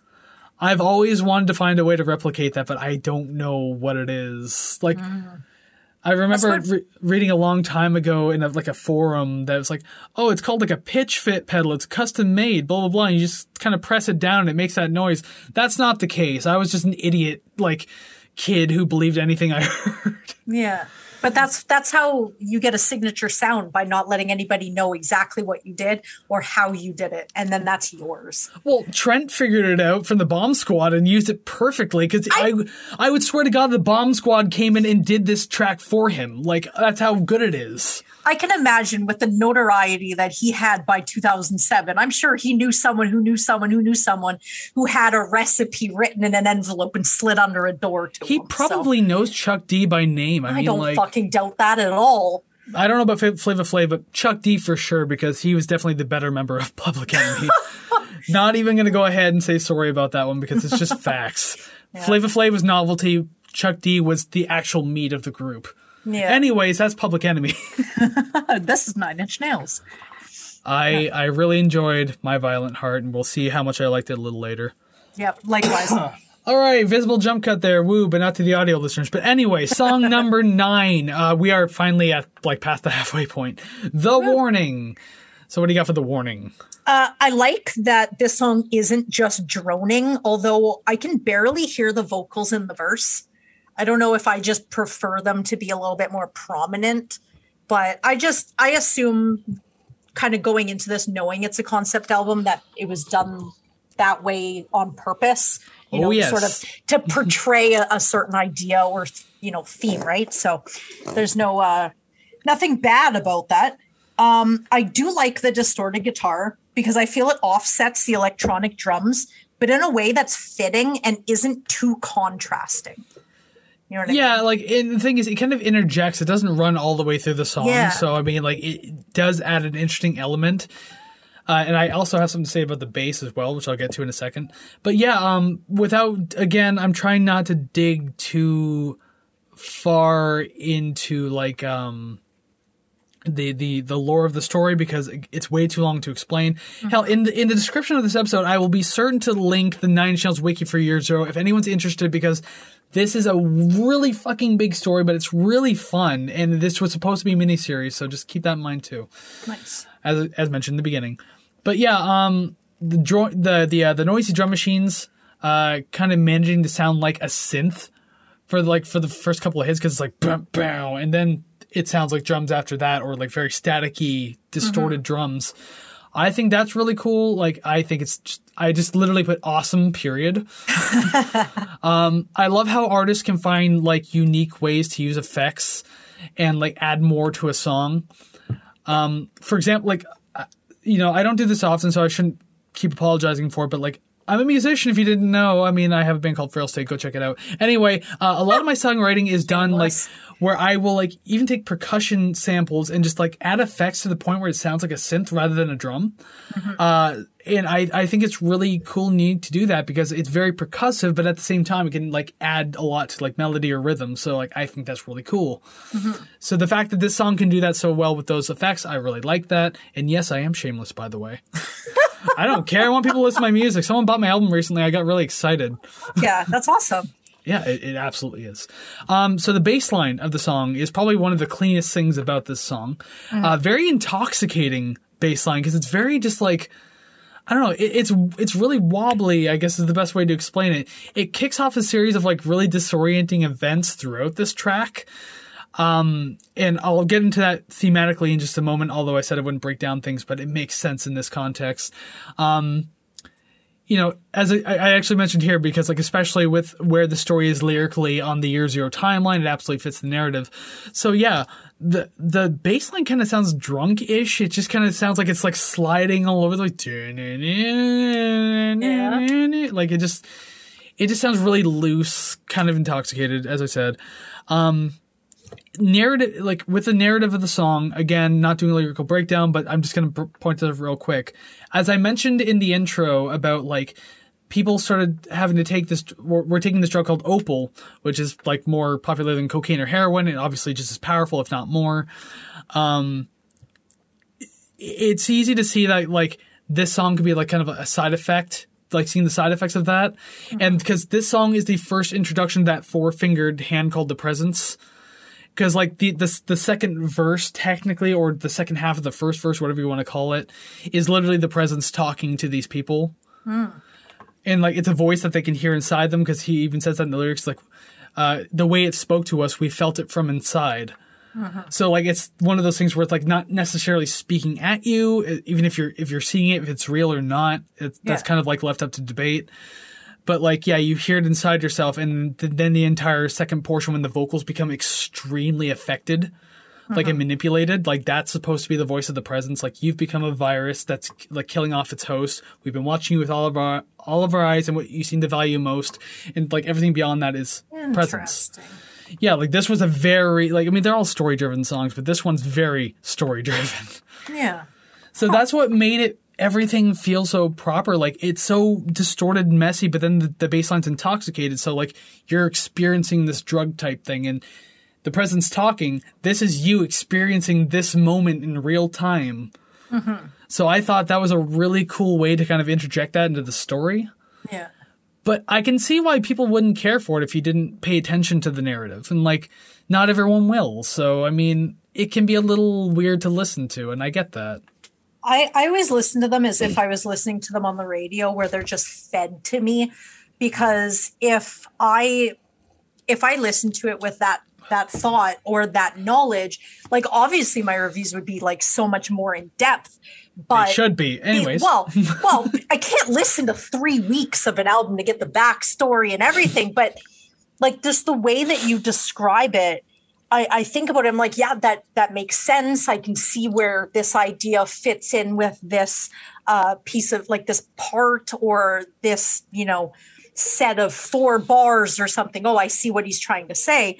But as just a first time listener, there is no fucking way I'm ever going to hear that. I would just hear it for what it is. Like it's presented to me and I'm like, cool. And for this one, I kind of wish it was a little longer. Like, I almost never say that. No, considering some of the tracks that I've really liked have gone on, you're like, oh, I wish they were shorter. You wish this one was longer. Not that I wish it was shorter, because I enjoy the song too. Yeah. I feel like it felt like an intro song to something bigger coming up, where it's like it's preparing you for something, and then the next song is like, pff, it's going to get you. So that's how I felt with it, and overall, I like this song. Yeah, and what's really cool about this song too is I think it's placed perfectly in a 16-song set list that's telling a story, because like you're hearing about like knowing the theme of the story and what happens in like this whole Presence thing, the ghostly hand that comes from the sky, like. it's cool that we've had 8 tracks that have kind of like shown you the world that this album takes place in. Yeah. And then this song is that interjection of just like, there's something watching us and is very pissed off and is warning us to like chill out. Yeah. And so like it's been watching all the events build up to this. And so then this presence finally comes through and intervenes. It's like, hey, one warning is all you get. You fix shit or you're done. Yeah. That's where you get the finger wag in there. Then you know they're serious. Yeah. And I mean, like, I think that's it's well placed. It's not too early. It's not way too late. Not too many things have happened. Yeah. So it's just nice to know things that are kind of going on at this point. And this is the point where this happens, which is literally, I know there's a lot going on in this story, but I think the idea of this whole, the presence thing, this ghostly hand from the sky is probably the most important part of the story because it's the turning point and the life-changing event that happens in this narrative. So it's cool that it doesn't appear too often. There's only 2 songs, maybe 3, that's ever kind of like alluding to the idea of this presence. So I think it's really cool that it's right here in the middle of the album and then it doesn't come out until later. So, and we will get to that as we get there because things get heavier. Let's just say that much. not musically heavy, just heavy emotionally. Yeah. But yeah, I do still have more notes. And actually, this is behind the scenes here. The mixing and engineering of this track is insane. Sounds just pop up out of nowhere, perfectly mixed. Nothing feels way too abrasive or anything like that. So I wrote the names down specifically. Shout out to, I don't know where they appear or like how they contributed in what way. I just read the credits of the song. But shout out to Doug Trantow, Alan Mason, although this third name I'm extremely aware of. Long-time Nine Inch Nails mixer and engineer Alan Mulder, who's been around since the Downward Spiral, so he's been with the band since 94. Dang. The mixing and engineering is like second to none. It's amazing what they are able to do and what they fit into the song, how they make it seem so disorienting and how it's supposed to fit that narrative. So it's amazing. I love it every time. Like, if I'm listening to it, like, just absentmindedly, I don't think twice about it. Yeah. But listening to it critically, like, really drives that appreciation for me of, like, what they're doing, where certain sounds kind of pop in and out, how it's kind of going through your headphones. Like, my God, it's just... that's the kind of engineer I aspire to be, mixer and engineer. Yeah. So it's just a chef's kiss. I think I've said it more than... other times in this podcast before, but multiple hands chef kiss, like all the, just give me your hand so I can chef kiss it for you. Like just everything. It's wonderful. Like this album made me want to make music. Yeah. And then songs like this make me really appreciate the behind the scenes of like mixing, mastering, engineering, producing, everything. Like it's perfect to me. Yeah. But I won't say where it is, but unfortunately it didn't score too high on my list. But it's going to be a lot like Bungle, where I do not hate any song, but just it has to come in an order. Yeah. But I'll just say that now without spoiling the spot. I guess you got nothing else for it. No, I got nothing else. I was going to start chanting "spoil the spot," and I was like, I'm not going to go there today. Okay. Well, then I got one more note, and that's fine. And also a fun fact to go with the song, too, which... there's going to be a few of these coming up, fun facts. And if there's any more that I missed, to anyone who's aware of Year Zero, please let me know in the comments. I tried my best to look for a lot, but I couldn't find many, so let me know. Okay, so this last note, it's great listening to how some of the instrumentation gets louder and a little more jarring as the message of the song becomes much more serious. Especially in the last portion of the track where he's like, your time is ticking away. Because like it's the final warning, like, fix your shit. This is it. You don't get anything else beyond this. And so then beyond this, the fun fact. The very final portion of the song, you just hear this kind of like weird whirring static. Fun fact. If you play that static at the end of the track through a spectrograph, which you can actually do on Audacity, which is a free program anyone can download, you can see the hand of the presence in the sound. Really? Google it. I'm not even fucking kidding. You can see actually pictures on Google. You just hear static, and then like you hear it gets really high pitch and quiet, and then it comes back down. Look at the spectrograph. It's literally the hand of the presence. God damn. They thought that shit out hard. Yeah. Fucking hell. I think that's amazing. So yeah, please, like, people, like, Get into this album. Even if you don't like the music, get into the story. It's fucking amazing. God damn. I never would have even known that. I was a part of the original ARG, alternate reality game, to the people who don't know. Year Zero was an ARG. It was a brand of marketing that Trent doesn't like to call it marketing, but it definitely was. Mm-hmm. It was a wild time to be a Nine Inch Nails fan, I'll say that much. Never know what to expect, and knowing that you're, treasure hunting with everyone else. Yeah. It's kind of cool. Yay, another visual cut because it's such a long episode anyways. But audio listeners, again, you don't know. But well, they do now if you keep bringing it up. I have to, because the visual, the YouTube viewers know by now. It's like, wow, that's weird that they keep cutting. Anyways, it's a long episode. Song 10 we can finally get onto. God Given. What an interesting song. Again, lyrically, thematically, I love it, but not doing that, so we can just talk about the song in general. I feel like I would know this is Nine Inch Nails even if I just heard the music and didn't hear it before, no vocals. To me, it has the vibe that I would expect. Or a similar vibe to what I have heard in the past. Which is weird because I see this as a song that, I mean, you're probably obviously not familiar with like the future stuff that comes out, but like this reminds me of something I might hear on the album Hesitation Marks, maybe like a little bit. I don't know. Nine Inch Nails fans, like, do you agree with me on that one? I have no idea. I'm just trying my best here, but yeah, like I don't know. In the past, I'm just trying to think of where it would fit in. But anyway, yeah. What else you got for God Given besides this sounds like the past? It sounds angry, and I like it.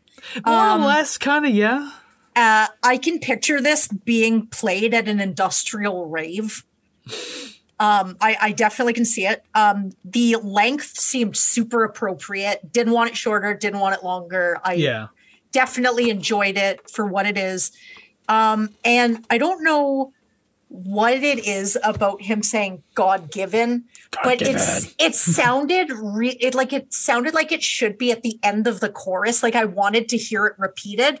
So by the time I got to the end of the song and he did repeat it, I was like, oh, thank God.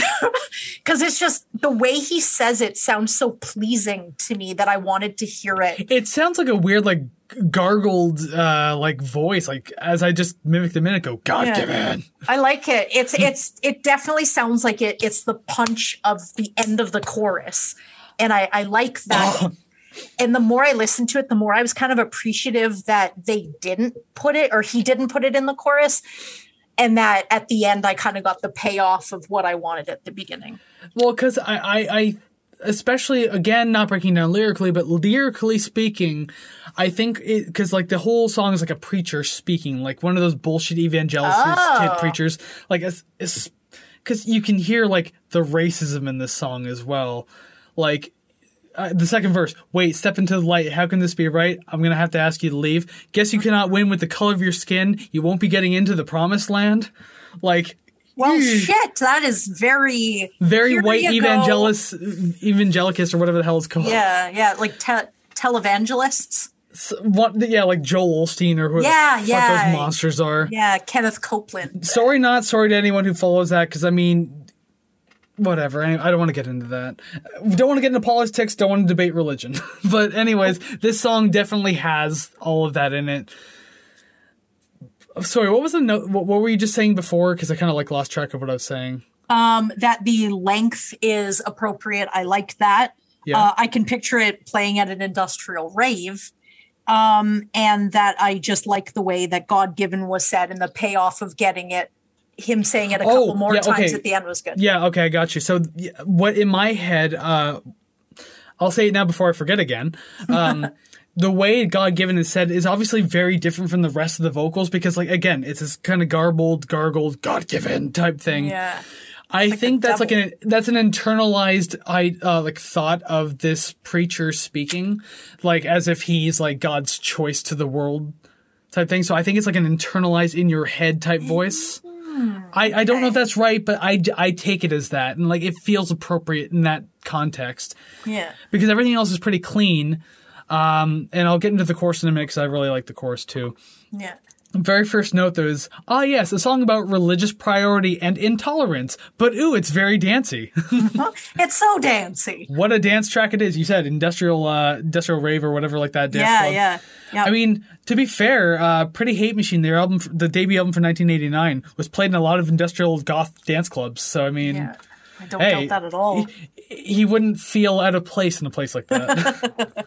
I love how the verse kind of builds more and more as you listen to it. It sounds pretty simple. Like, you got the drums kind of, like, it's literally just percussion and Trent at that point, like, singing. Mm-hmm. But then as it goes, like, the beat starts to build more kind of, like, sounds and layers start to kind of, like, come in over top. He changes his tone from being kind of, like, quiet and, like, casual speaking to, like, a little more of a louder, aggressive tone. Mm-hmm. I thought that was really cool. The kick and snare become much more pronounced, which is really cool. It adds a lot more of that, again, that danceability to the song. Really, like accents the beat. And it all leads to, like, a really heavy dance chorus. I mean, like, it's such a cool chorus. I love it so much. Yeah. The chorus has, like, this crushing bass synth that only kicks in every once in a while. Like, in the beginning of, like, the first few bars of the chorus, I guess, or stanzas, whatever you want to call them. Mm-hmm. I think it's a really cool touch. It doesn't, like, drag out. I like how it's not, like, an appropriate, not appropriate, but it's, like, not a fully fledged bass line. It's just there to add accent. I like it. You have the very evangelist choir, like, vocal harmonies of Trent saying, and it gives us light, and it sees, like, blah, blah, blah, and all that kind of stuff. Like, I thought that was really cool. The angelic synth, like, harmonies, or they are really a synth, that kind of go on top of, I guess, underneath that. Like, it's kind of, like, more buried in the background, but, like, it just adds another layer of, like, higher pitch sounds that are very fitting on top of everything, especially that crushing bass that happens. I love that. Mm-hmm. It's a really fun track, and thematically, though, I love it because it's very manipulative. Yeah. Lyrically, again, with the story, because it's a preacher just trying to sell people in this religion he even knows is bullshit kind of thing. So, I mean, like, I that's the point. So I love how manipulative it is because of the story. Yeah. It's great. I don't really have much for this that I haven't already said, other than that little bit of whispering. I hated that, but that's just personal preference. I definitely see how it fits with sort of that creepy kind of, I don't know, slimy feeling, I guess. Sketchy preacher feelings. And, like, without even knowing that, I kind of got that vibe. I hate the whispering, makes my spine crinkle, but that's just personal preference. That's literally When have you liked that kind of stuff in any episode we've done? Never, except there was a song previous in the album, and he whispers, but it has some voice to it, where it's like, you're whispering like this, where you can hear my voice. But when somebody whispers like this, fuck off. I fucking hate that. There's a reason for it, though. Well, yeah. That's why I'm like, I want to make it known that it's just personal preference. I hated that part. But for this song, that is literally my only, like, criticism for it. So if that's it and it's only personal preference, I'd say that's a win. And I think it only happens twice in the song, very briefly. Yeah. So I mean, like, it's not like it's so much that you have to stop listening. Yeah. I did do a pull the headphones off the ears until it was over, though. I actually wrote a brief note about that portion too. The whispered portion, which happens twice, and the lyrics are, I would never tell you anything that wasn't absolutely true, that hadn't come right from his mouth, and he wants me to tell you. Mm-hmm. Whew, even saying that was tricky, because saying it at that speed is actually a good test of articulation. Now that I hear the words, I see it. It's the preacher getting in your ear, just being like, I'm completely honest about what I'm doing, and this is why you should believe me. Yeah. So, I mean, like, thematically, again, I know you don't like it, but it works for what the song is trying to say. Like, this sketchy piece of shit trying to sell you religion type thing. I wouldn't tell you a lie. He literally spoke in my ear, and I want to repeat these words to you. Like Moses in the bush, or whatever, like, the Mormons in the fucking hat thing, or whatever. I don't know. I know none of that, but when you say speaking the ear, all like, oh, he's speaking to me, I'm like, yeah, through a headset from backstage. You know about the 10 Commandments. I mean, like, that was done by Moses listening to a burning bush. I didn't know that. I am very, very uneducated with religion, and I live my life happier because of it. So we can move on now. Song number 11. God, we're still going. This is great. Like, I actually don't care because I love this album so much. I could talk about it for an entire day. Yeah. But we're getting close to the end, so I mean, we can keep going. Meet Your Master, song number 11. What do you got? Okay. Do you want it all or do you want it in bits? How much do you got? Not very much. Okay, then just shoot me. Do it. Okay. So the preceding songs definitely prepared me for this. Way more understanding of where this was going. So that was pretty cool. This song, okay. Now, I don't remember if this is in House of a Thousand Corpses or Nope. Devil's Rejects. No, not the song itself, but the image I see. Oh, okay. Where like somebody is like tied up and they're playing like really happy music, but they're like cutting them up and stuff. But I imagine that scene, but with this song, where it's like someone's either getting tortured or they're having sex. And that's what I picture with the vibe of this song. It does give me like a feeling of like a loss of control, I guess. And essentially it is, yes. I don't know if at about 3 minutes, it's like a full on like strumming bass, but that was cool. Whatever that was. 3 minutes. It's in around 3 minutes in. I'll have to listen to it again because I think that might be like towards the end of the song, I guess. I think so, yeah. But was it still the chorus at that point? I don't know. I can't remember. I can't recall. Only after a couple listens, I can't really pull that out too much. But it does, to me, it sounds like a strumming bass. Definitely welcome. I like that. And the chorus is memorable and somewhat catchy. But the echoing of Meet Your Master at the sort of middle to end, I just kept wanting to go, Master, Master, and then just sing Master of Puppets. Master of Puppets and pulling strings! Yeah. I don't even know the words. It's just Master of Puppets. Master of Puppets, something pulling strings. That's all I know. But yeah, that was all I had for that one. So many more likes. And my only, I guess, negative is that I consistently thought of Metallica at the end. That's not really a negative. I mean, Master of Puppets is a good album. No. Meet Your Master. So, my time to talk about it now.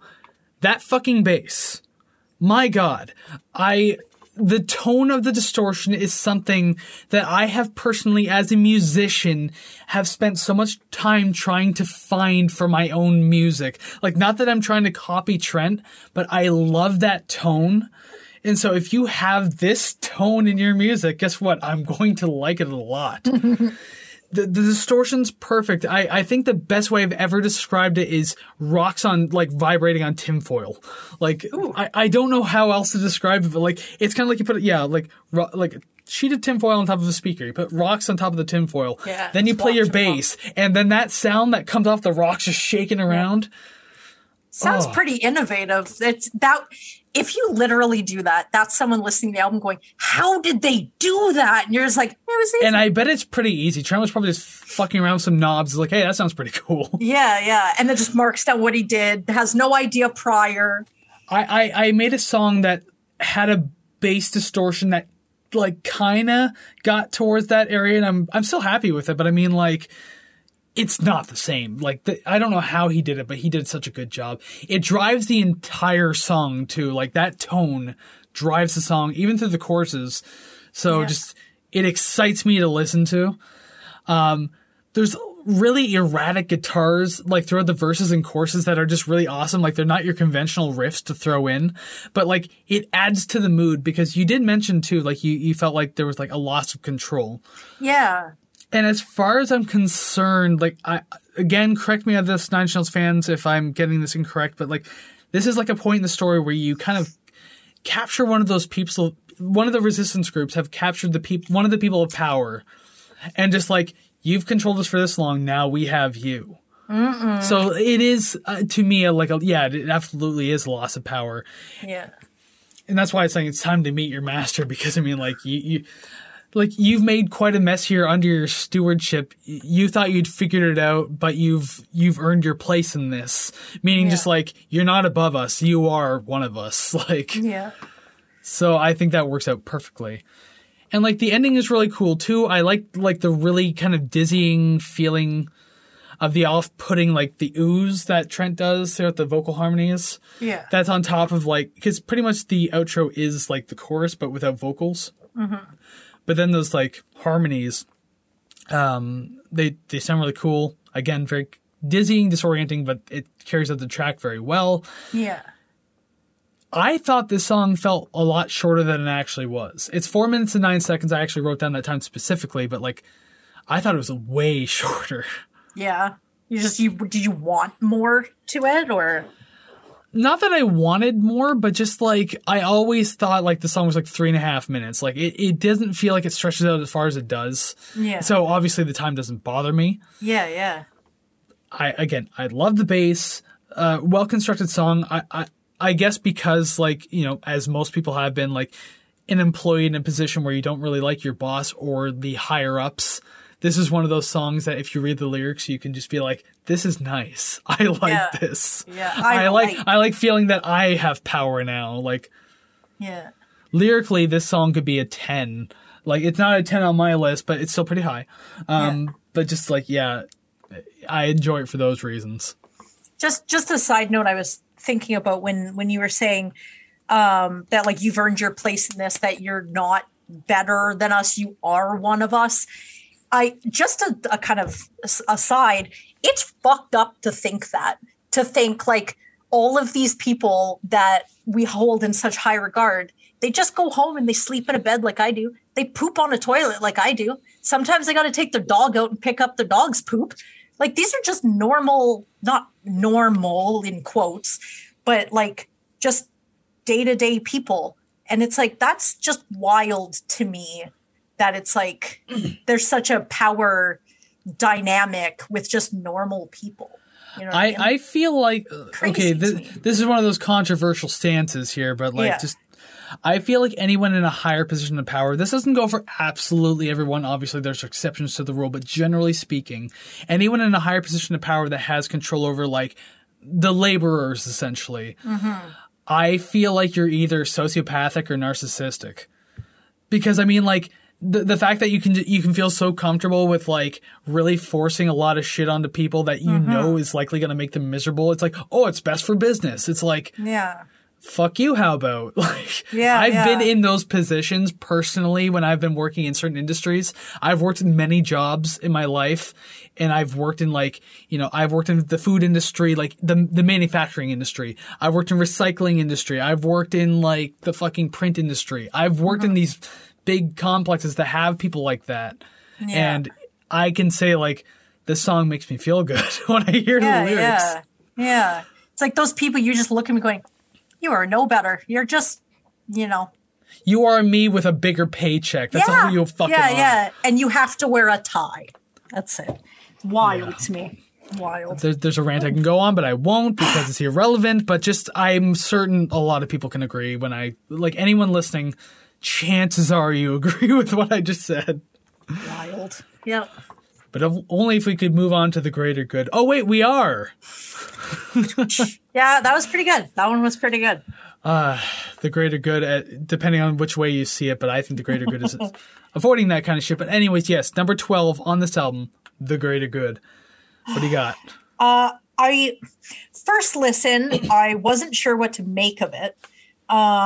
Couple listens after, I like the piano. Somehow it makes it more spooky than just like the low speaking whispering. Because like to me, that's like off-putting enough. But then having sort of a slow kind of brooding feeling piano, I'm like, ooh, this. All it needs is like a whistling, howling wind behind it. And I'm like, ooh, Halloween, freaky. But I didn't think I would care for it when it started, but I'm finding myself sort of just drifting with it. Like I don't know. It kind of picked me up and was like, you're not going to listen to this. You are part of this now.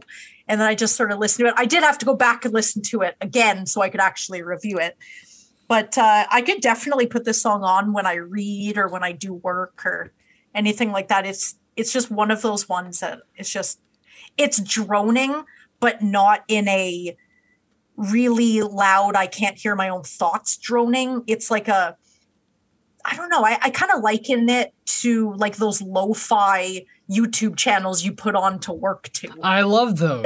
That's the feeling I got from that, where it was just, I'm listening to it and I'm like, I'm okay with this. I'm okay with all of this.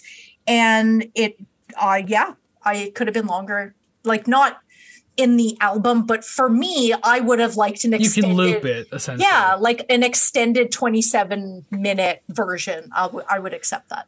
You probably could too, because there used to be source files for remixing the song on your own, like the entire album essentially. So like you could download these source files of the music and completely remix it in your own image. Dang, I don't know that. It used to be like remix.nineinchnails.com, but yeah, that doesn't exist anymore. I checked because I actually once did a remix, but it's like long lost. I mean, long ago.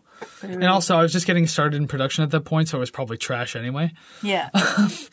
But yeah, this song is very interesting to me because, I mean, like, very minimal. There is vocals, but it's very minimal. Like, it's certain phrases and words repeated because, like, thematically through Year Zero, this song is supposed to represent, like, the control that this government has on you.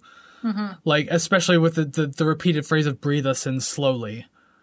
Like, so, because that's supposed to be, like, I think that's supposed to be part of the whole Paraffin thing, because paraffin in the story, it's not a real drug, but in the story of Year Zero, they put it into the water supply, so that way you drink it, and like it's supposed to make you like kind of complacent and just like apathetic to the world around you.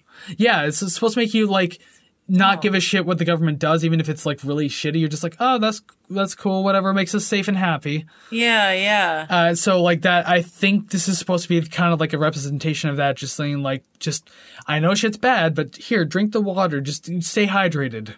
Yeah. Quote it's unquote like hydrated. Throwing a blindfold on where it's Dang. I personally like.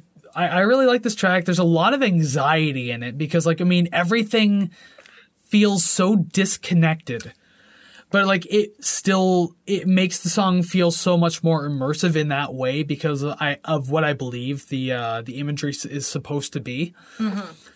It's a great thing considering like the vast lack of vocals too, because usually like lyrics are supposed to take you on like a journey, but like, you know, people like us, for example, can enjoy an instrumental track and appreciate where it's trying to take us, essentially.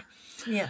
And like not everyone's like that. Like, you know, my own mother, for example, hates instrumental tracks with a passion. It has to have vocals or it's a toilet break, either or. Like, oh wow, I don't get it. So like YYZ is not her thing. But yeah, like I don't know.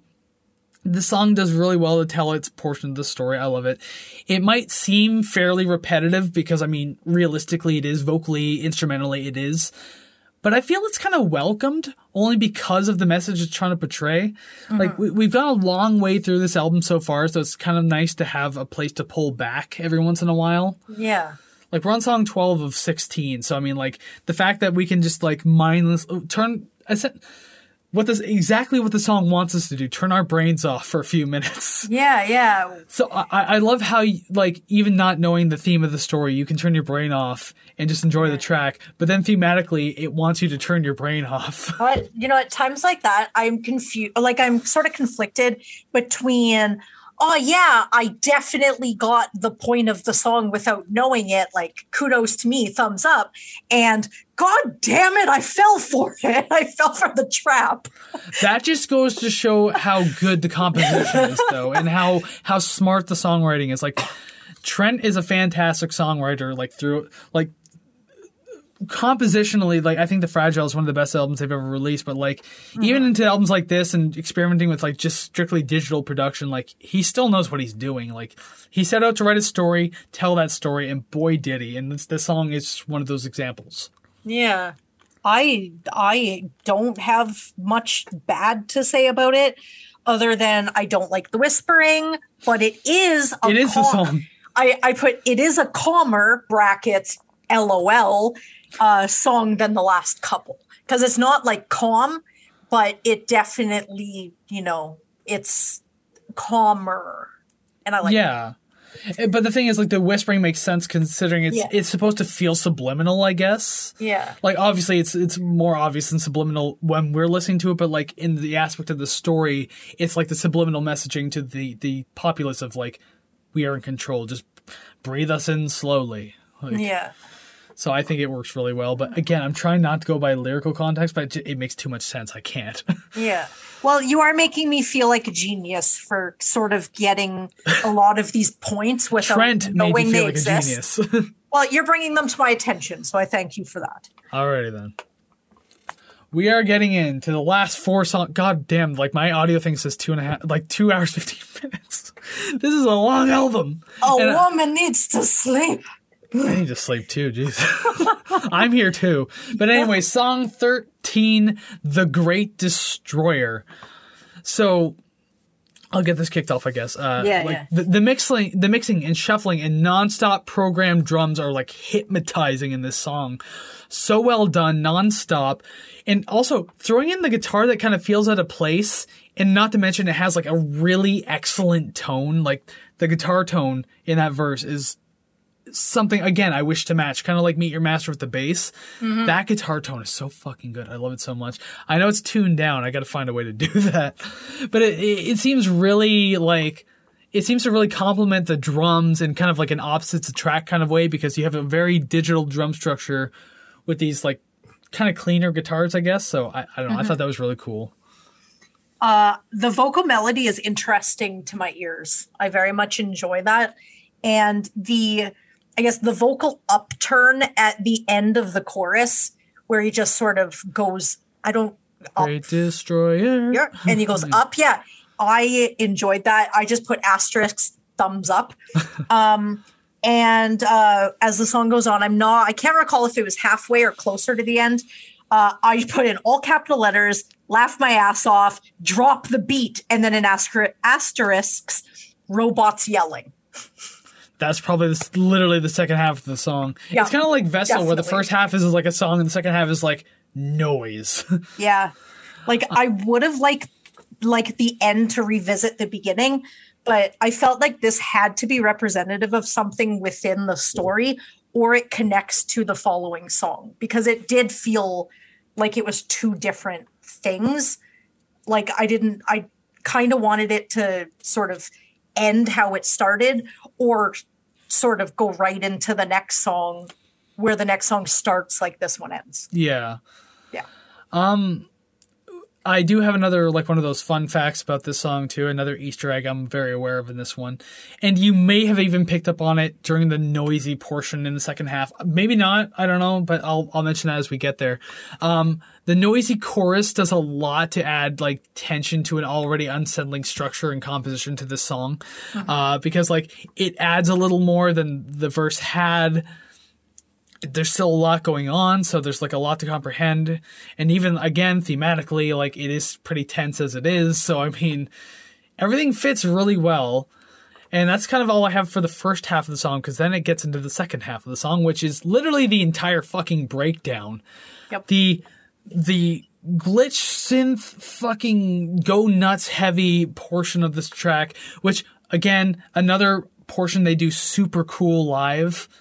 And they even add a portion of a song called Happiness and Slavery, which is kind of like this chuggy drum beat in the middle of that song. They add that to that portion of The Great Destroyer. That's a whole other story, but it's really fucking cool. So, I mean, maybe I'll just read this as I have it written. The breakdown. Holy shit. I can see where this may put a lot of people off. It's incredibly abrasive, chaotic, and unpleasant in the sense of a typical song structure. But like the other kind of like noisy portions of certain songs, it still manages to hold structure, rhythm, and melody if you really pay attention to it. I would love to know exactly how many layers were thrown into the manipulation of like the entire thing, because it's like a barrage. It's like an assault on the senses. Mm-hmm. It's fucking robots yelling in your ear at you from all directions. Yeah, they're kind of going through their own little fucking internal war here. Mm-hmm.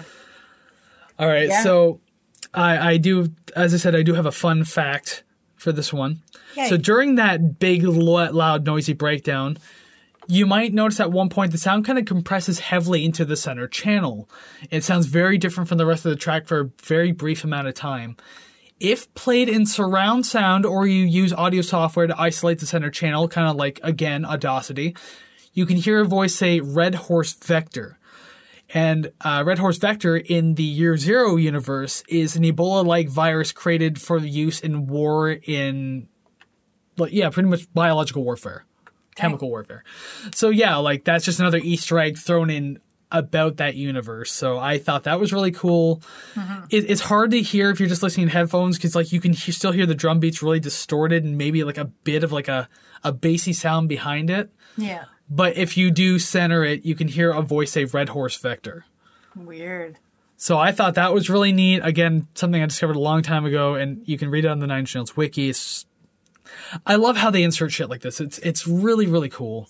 Kind of feels like something that would be part of the that ARG, where it's like you hear that and then that you fit that into somewhere and that brings you to a website and then it continues on. It's like, holy You're shit. Accurate. You're actually completely accurate. That's exactly what it did because there was like a video clip online that you could find of this terrorist group testing Red Horse Vector on like a US diplomat, and you can watch him like seize up and bleed from the fucking eyes and die. Oh my God.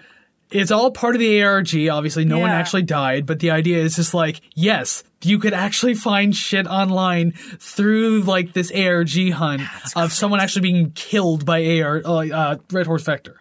So I guess really all you had to do is just look up what that is? No, it was or is it far more complicated. Harder than that? Things that I couldn't find the clues to, but other awesome Nine Inch Nails sleuths did. Yeah. So they found it, posted it online, then the rest of us got to like bask in that glory. Dang, that's wild. It really is. And one last note for the track: the final trail of noise is fitting to fade out as it kind of as it is. It leaves kind of like the chaos of the song behind because obviously that noisy portion is extremely chaotic. Sorry, my throat's kind of drying up here. It kind of leaves that chaos behind and immediately blends into the next track, which we're going to get into in just a minute, which is an emotional and timely change of pace because you just went from this angry, aggressive track to Song 14, another version of The Truth. I have some decent things to say about this, but I know you're not too heavy into these kinds of tracks, so I'm very curious to know what you have to say about it. All right, well, I'll let you take a drink of water, and I will just spew my opinions. So I don't know. I guess to my recollection, it kind of sounds like a See, it's really difficult for me to describe these electronic sounds because I'm like, it's a beep, it's a bloop, went. Like, I have no idea. So There's not even a lot in this song. Well, all I wrote was the very beginning feels like I'm waiting for someone to answer a touch tone phone. Where it's I know what you're talking about. Yeah, instead of the ringing, you just kind of hear that low droning, like boom kind of thing. Whatever that was, cool. I felt this song was needed where it is, like a glass of water in the desert, where you're just like going on and on, and you're like, oh my God, like I needed something. There you go, topical. I felt nervous waiting for a loud sort of bam, like a, break through the door and more everything. But no, just piano. That was it. Not only that, it got quieter. And my last note of this, because I very much enjoyed it, but I didn't really have too much to say other than I liked this. I will accept more robot sex noises after this song because I feel relaxed enough to handle it. And you kind of get that in the next track. But we will get there when we get there because, I will say this straight up. I mentioned earlier about the Cynic episode, Endlessly Bountiful, Holy Fallout, where I felt so emotionally connected to a track. This is the one where I said the most emotionally. And I'll get into that as we go. This song is everything to me, to be honest. The entire first half of this track feels like the build up to an anxiety attack. because like it starts quiet, but it starts to like build in sound and volume, and like it kind of gets a little unsettling. So like, you know, you start hyperventilating type thing. You can feel your heart beating a little faster. Like it gives you those feelings. It's really kind of crazy how it can do that, despite the fact there's not a lot going on, I guess. Mm-hmm. But like the piano in this entire song is so beautiful and so haunting at every point it plays. Like there's no point where you're tired of it. There's no point when it's not packing an emotional punch behind it. Like Trent has such a way of composing music. Like I'm not even certain how to describe it. Again, Ixie Music, go check that out because she's way better at this than I am. Especially when it comes to Trent's music. There's something about the way he writes that hits so differently than most other bands that you can listen to, because like he goes like the off path of composition, and even if something sounds basic, he adds something to it that like stands out. Like, oh, that sounded really interesting or cool. Yeah. This song is full of that. It's just on the piano alone with the droning in the background. So a couple of notes I have here. The second half of the song gives me chills every single time, and really, there's a reason to it, because I'm going to explain a little bit about what I believe this is in the plot. Like again, didn't find too many detailed notes, but it's how I feel about the plot. It feels like this point in the story is where everyone kind of realizes that they've lost and it's nearly all over. Mm-hmm. The feeling, it's a feeling of peace, but overlapped with like obviously like dread and sadness. It's like the worst of everything is behind you, but now it's just a matter of time before everything ends. Because like the beginning of the first half of the song, anxiety buildup, but then it's like so peaceful in the second half, but you know that like there's a catch, obviously. It's not just peaceful. Mm-hmm. And so I believe it's like the idea that everyone up to this point fucked up the entire world. That warning the presence give you a warning in song 9, clearly didn't fix your shit. And so this is the point where the warning, the presence like, we gave you the warning. That's it. This is it. So this is stage 1 of that end. Mm-hmm. And the next couple of songs are going to add on to that. It's like the whole album ties in, but the last 3 songs specifically are like all this like ending story. You know, when you're talking about it being a concept album and just sort of the story itself, when you talk about that independent from the album, if you're just saying this album is about this, it's like, okay, cool, that's fine. But once you start to assign certain songs to certain scenarios or ideas, to me that becomes way more freaky and scary and real, and I hate it. And thinking like, oh, we gave you one chance and now you're fucked. And it's like, okay, you say that as a story. I'm like, okay, whatever, premise, whatever, that's fine. But then you listen to the song and you hear that and you're like, oh, I don't like that. It's very unsettling. And it's like, it brings that story to life once you get the context. Oh, yes.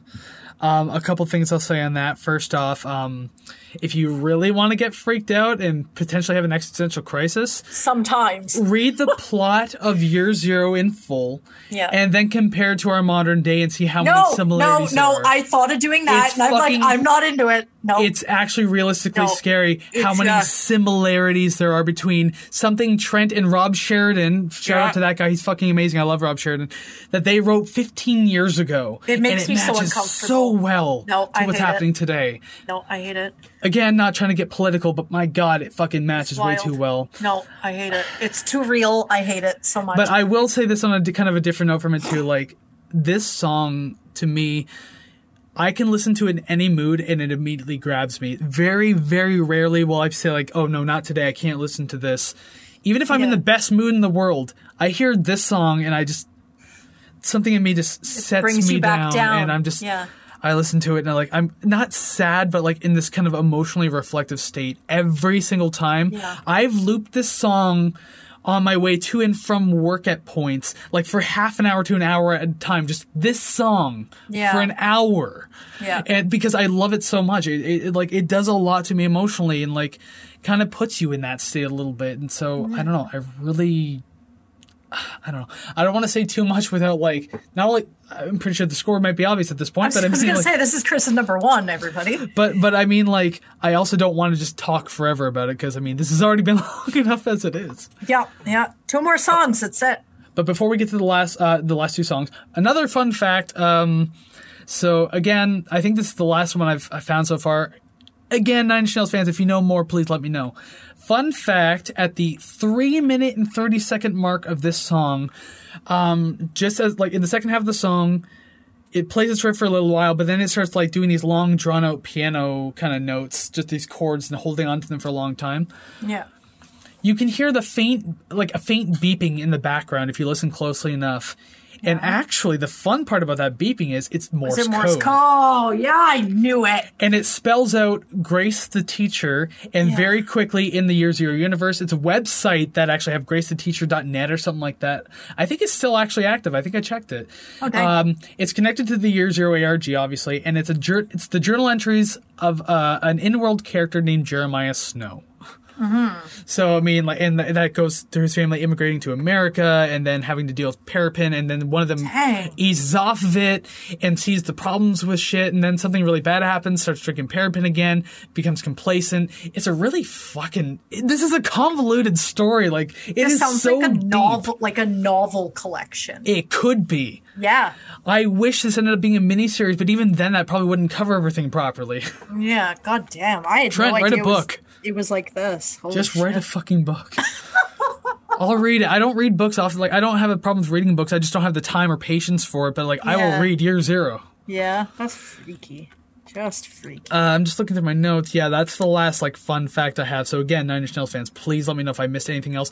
I'll mention this because I know other people will mention it. On the CD version of Year Zero, it has a heat thermo top to it. So, like, it comes as like this dark blue, kind of slate gray looking thing. If you press your hand on it for long enough, the cover turns white. So it's like heat thermo. Hypercolor. And if you put it in your CD player and play the entire album, it turns completely white. And when it turns white, you can see binary on the CD, which then you translate into something else, which I think is like another version of The Truth, which is like a own separate website.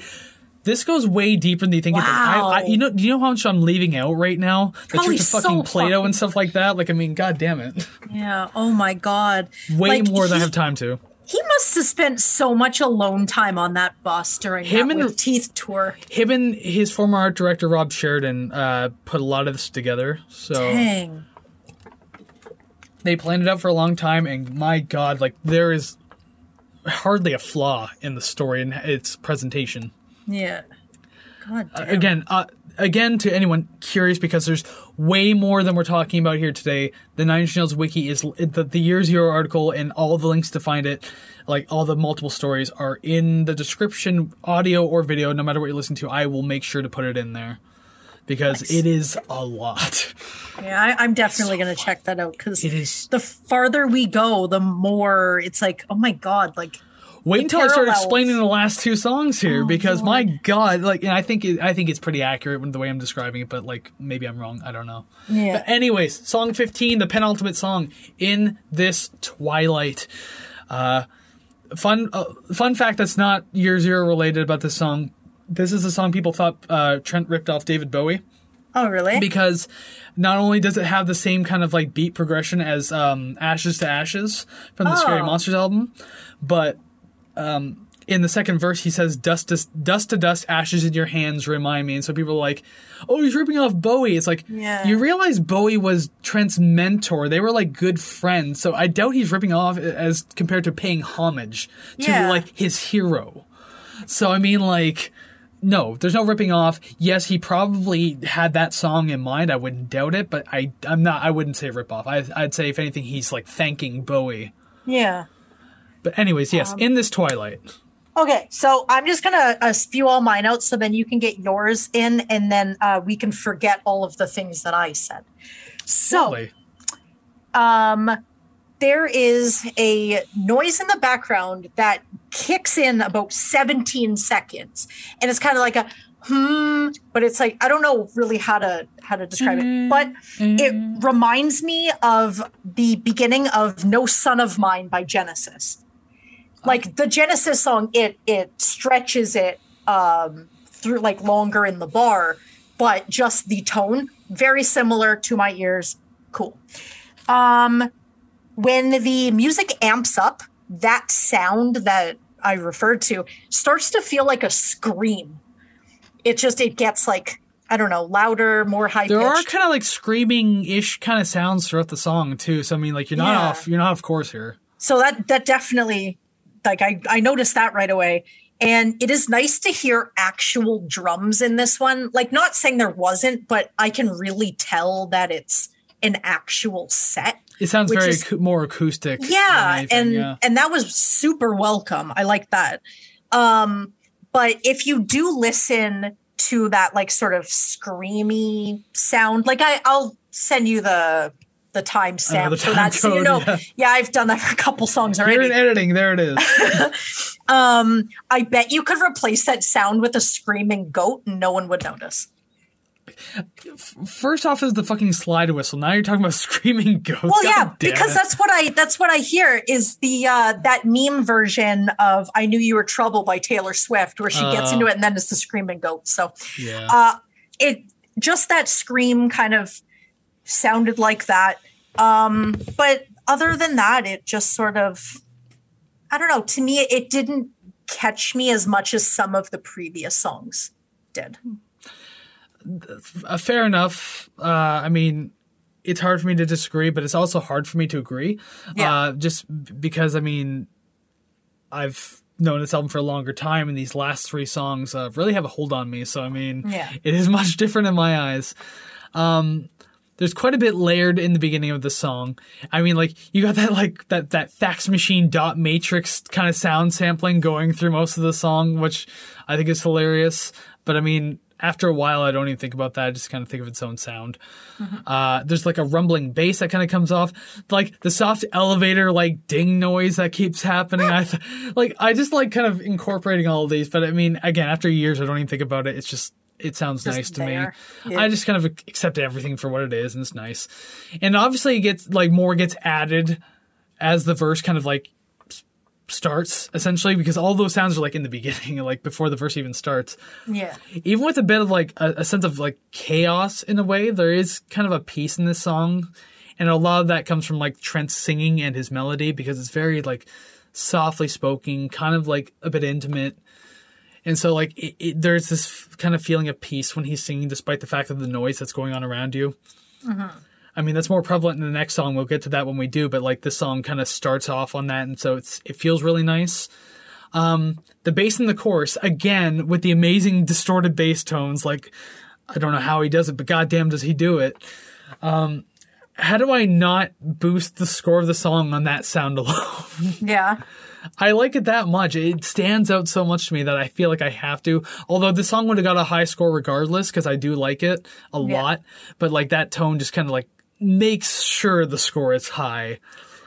I mean, it's already a great song, but damn, like it fits nicely among what feels like the beginning stages of the conclusion. Like we always talk about like how a song feels like getting towards the end of the album. This song has those vibes in them. Yeah, I can't say anything else about this song, but just the things you're saying are appropriate, and they're for me for the next song. Spoiler. Yeah. So I will say then, as I said, these last three songs, although it's the concept album, these songs tie in the best as like an end to the album. Mm-hmm. And I do have written verbatim, keeping the tie-in of not only album, but the last three songs in particular. I had said that Another Version of the Truth was this feeling of realization that we had lost, and it was just too late to do anything. To me, this song represents an understanding or acceptance of our consequence. The end is coming. We can't do anything about it. As sad as we may feel about it, there's nothing left to do but embrace it. Like, this song is an acceptance to me, just like, we fucked up, we're done, and then, like, you see the lights in the sky type thing, which is thematic. And even in the album The Slip, that kind of carries over, although it's not the same story. Digress. Anyways, like, because you even mentioned the sky is filled with light. Can you see it? Like, you know, you're watching the end happen in real time. Yeah. And that this song is the beginning of that phase type thing. It's all too spooky now. Now that we're reaching the end, and it's like you're standing there and you're looking around and no buildings are standing. You're just standing in rubble. You don't see any other people. And then the movie ends. And that's like, that's not the vibe I get from the songs, but that's the feeling I get from the whole story. Where it feels so uncomfortable, and I hate it. I hate it in the way where people seek out horror movies.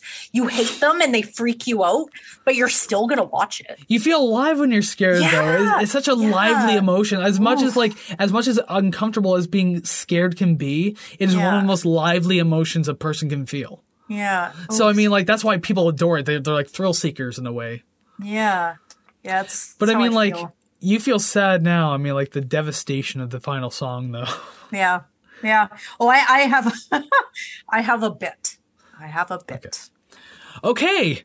Final song of the album. Oh my gosh. Finally, we are here. Zero Sum. And as I mentioned before, an emotionally heavy punch to this one, but I'll get into my notes. I just want to hear what you have to say first. Okay. So, to me, this song definitely feels like an appropriate wrapping up of the album.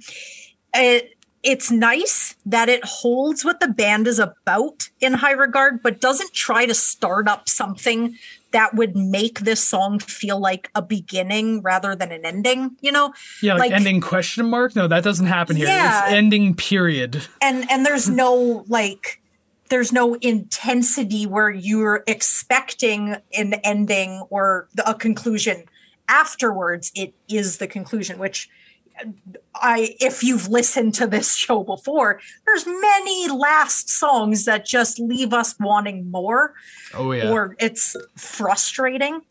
So now imagine this. This is what I was thinking when I was listening to this song. If this album was a movie, this song would play when it shows what the characters got up to after the climax. For example, Sam is shown to have split from the group and became an accountant, or Jessica had her baby and moved to Montana. So it's like it would play where everyone's sort of settling back into their regular lives or whatever their regular lives are. That's what I thought. Now, I do have, well, I guess it's not criticisms at all. I just portion it between likes and dislikes.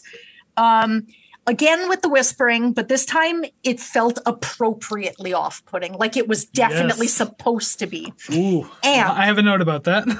And now, I do have a question to pose to you, Chris. I'm here. How funny would it be if at the end, when it's just the piano, it breaks into Through Her Eyes? I would be emotionally devastated. Absolutely, just heart-wrenchingly devastated. When I just heard the piano, I was like, how funny would it be if it just broke into that? Not funny at all. I see you like taking off your headphones. Funny in concept, but I mean, like, if I listened to that album that happened, it would not be a pleasant day for Chris. Solely in concept. Yes, exactly. I'll take that. But that's all I got. I got a lot of visuals while listening to this, which I think is pretty good. I like that. Well, first off, I adore how you mentioned the idea of like, this is where everyone kind of settles back and goes into things. Like, no, this is the end. Everything gets wiped out here. So those people going back to their positions, just memories at this point, if those even exist anymore. I'll get into that in a minute, because God, this song is heavy as shit. Not musically, just thematically. Yeah. And also, you kind of referenced before, just like we've talked about, like a lot of different endings on here and what works, what doesn't. And I have literally made mention in past episodes, bands will either nail it or completely miss the ball. This nails it beyond belief. 9 Inch nails it. If I have to go into that pun, I don't even care. This is how you end an emotionally driven story. This is perfect. I'm going to read my next 5 notes just like completely as I have them written here, because it's the best thing I can do. Mm-hmm. The very hard glitch snare that pops up used to bother me when I first started getting into this album, but over time I've grown to appreciate it. It adds the sonic theme of the album as if it was its own goodbye, because it's the last time you hear those kind of like hard, like digital type sounds. Mm-hmm. That layered on a very dreary, airy piano-led end really puts the story and finale into perspective. Trent's very emotional passionate whisper delivery of the final words of the song, which is pretty much both verses, really. Sounds like someone's like dying words, and it's always so heavy. So it's so well done. And it's very believable as a story, as if it's a real person it's happening to, because it's so emotional. It's perfect.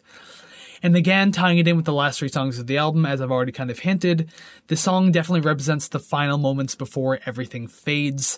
The presence has started to erase everything, as they warned like a handful of songs ago, no pun intended, 4-fingered hand. Yeah.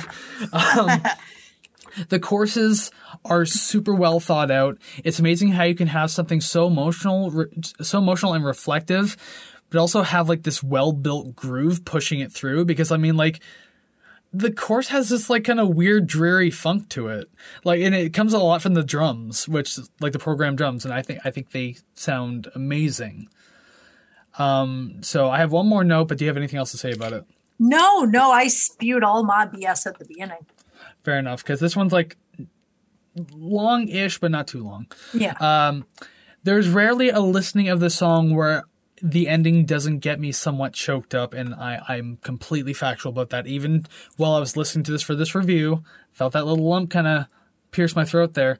Everything starts to fade. You're left with the most soft-spoken piano you could ever hear in a song that only gets quieter as it progresses. Dull, staticky kind of wind to accompany it, just to kind of show, like, it makes it feel like everything is empty at that point, like there's nothing left. Yeah. And like everything is fading, going to black type thing. A very sorrowful feeling of loneliness completely in the ending there. It's beautiful and heartbreaking. I had mentioned, as I said before, for like Holy Fallout and Endlessly Bountiful by Cynic in episode 17, that they were some of the most emotionally connected I've ever felt to music. This song is like number 2, because obviously another version of The Truth is number 1, but like Zero Sum is devastatingly beautiful. Yeah. Like I don't know how else to describe it, especially that ending that feels so appropriate, because it doesn't leave the option for a sequel. It doesn't leave the option like there's one more song that's missing. Yeah. It's over. Everything is gone. Yeah. We lost. Goodbye. Like that is it. I love how it ends. It's one of the very few that when you hear it, you know it's the last song. You don't have to check the track listing. You don't have to check anything. You know that the book is ending. And I really, really appreciate that audio cue that we're done. And like when you listen to the ending, you have to like turn up the volume to really kind of get the piano. But like even if you don't do that, you can like listen to it quietly fade out, as kind of like the story's supposed to do for you. Mm-hmm. But sometimes if you want to hear some of the nuances, you turn it up and listen. I do that. As I said, I get choked up listening to the song. It is gorgeous. And I mean, like, there's multiple points where I feel that, but the biggest point is at the end of the second verse when Trent, in his like very breathy kind of dying voice, says, "I guess I just wanted to tell you as the lights start to fade that you are the reason that I'm not afraid. And I guess I just wanted to mention as the heavens will fall, we will be together soon if we are anything at all." There's something about that line, like even right now, holy shit, like that hit me. It is such a beautiful line to say that, because like I can imagine saying that to like your lover or partner, whoever, in your final dying moments, and it's your last act of comfort before everything fades. Like it is so perfectly delivered that like every time I hear it, just like there it is right there type thing. Yeah. God damn. I can think about that all day and just like immediately get misty eyed. It's fucking crazy. Yeah. Oh man, what an album. Oh.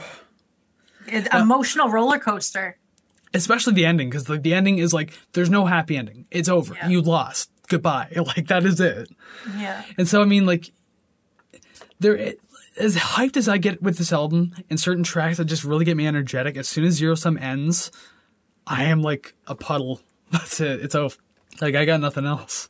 Is it like the same feeling when you watch a movie that sort of has a moral, and then at the end, it's like 4 hours later, you're still thinking about it, going, "This really got me." Like, yeah, I'm thinking about the repercussions. I'm thinking about decisions. I'm thinking about how this fits into my life. It's funny because this is like with concept albums, it usually drives around a story that people can listen to, kind of enjoy, maybe relate on some level. This can be relatable to literally everyone because this deals with the human race fucking up. Yeah. And so like listening to Zero Sum and then like, you know, the chorus, it feels like people chanting like, shame on us, we were doomed from the start, may God have mercy on our dirty little hearts. Like this is encompassing everybody. We are all a part of this. And so, I mean, like, that's another thing that hits really heavy about the song is like, it's not just about one person or a character. Like you feel like you are part of this at this point. Yeah. And welcome to 2022. Year zero happens now. God damn. The second I see that four-fingered hand come from the sky, I'm just going to be like, well, this is it. Yeah, this is the end. No more podcasts to edit. God. Oh, fuck. Oh my God, you've made it this far through this much of the podcast. I know this is an incredibly long episode. Sorry, not sorry. I mean, I feel like this was necessary because of how much at least one of us truly loves this album. So I hope you've enjoyed the passion that at least I've brought. Savannah brought her own opinions, which a lot of them are really good to hear too. Like it was really like refreshing to hear a different take. That is not what I thought you were going to say. So thank you. Yeah, I'm not in the mood to rip on you. I just had an emotional moment with Zero Sum there, just thinking about the lyrics. But yeah, I obviously have a glaring observation of this album, so it was nice to have someone's literally fresh perspective on it. I know, like, maybe you haven't listened to it enough, maybe some certain things didn't hit you the same way that it hit me, but like, it was nice to hear. Yeah. Well, it's nice to know that some of my thoughts on it do align with what he was going for with the story or the sound itself.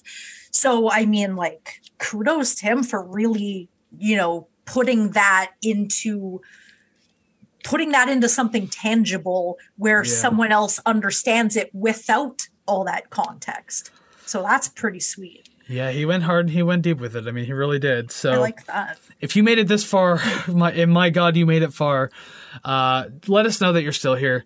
Like, subscribe, comment, do whatever you want. I mean, like, just let us know that this was all worth it because this is the longest episode. I haven't even, at the point of recording this, obviously I don't know how long it's going to be, but I can tell you it's going to be the longest episode we've had. Definitely. Like, subscribe, comment, audio people, rate, follow. It feels weird to do this at this point because it's just how I felt like literally 2 minutes ago. Yeah. All right, so we can finally start ranking the songs. Yeah.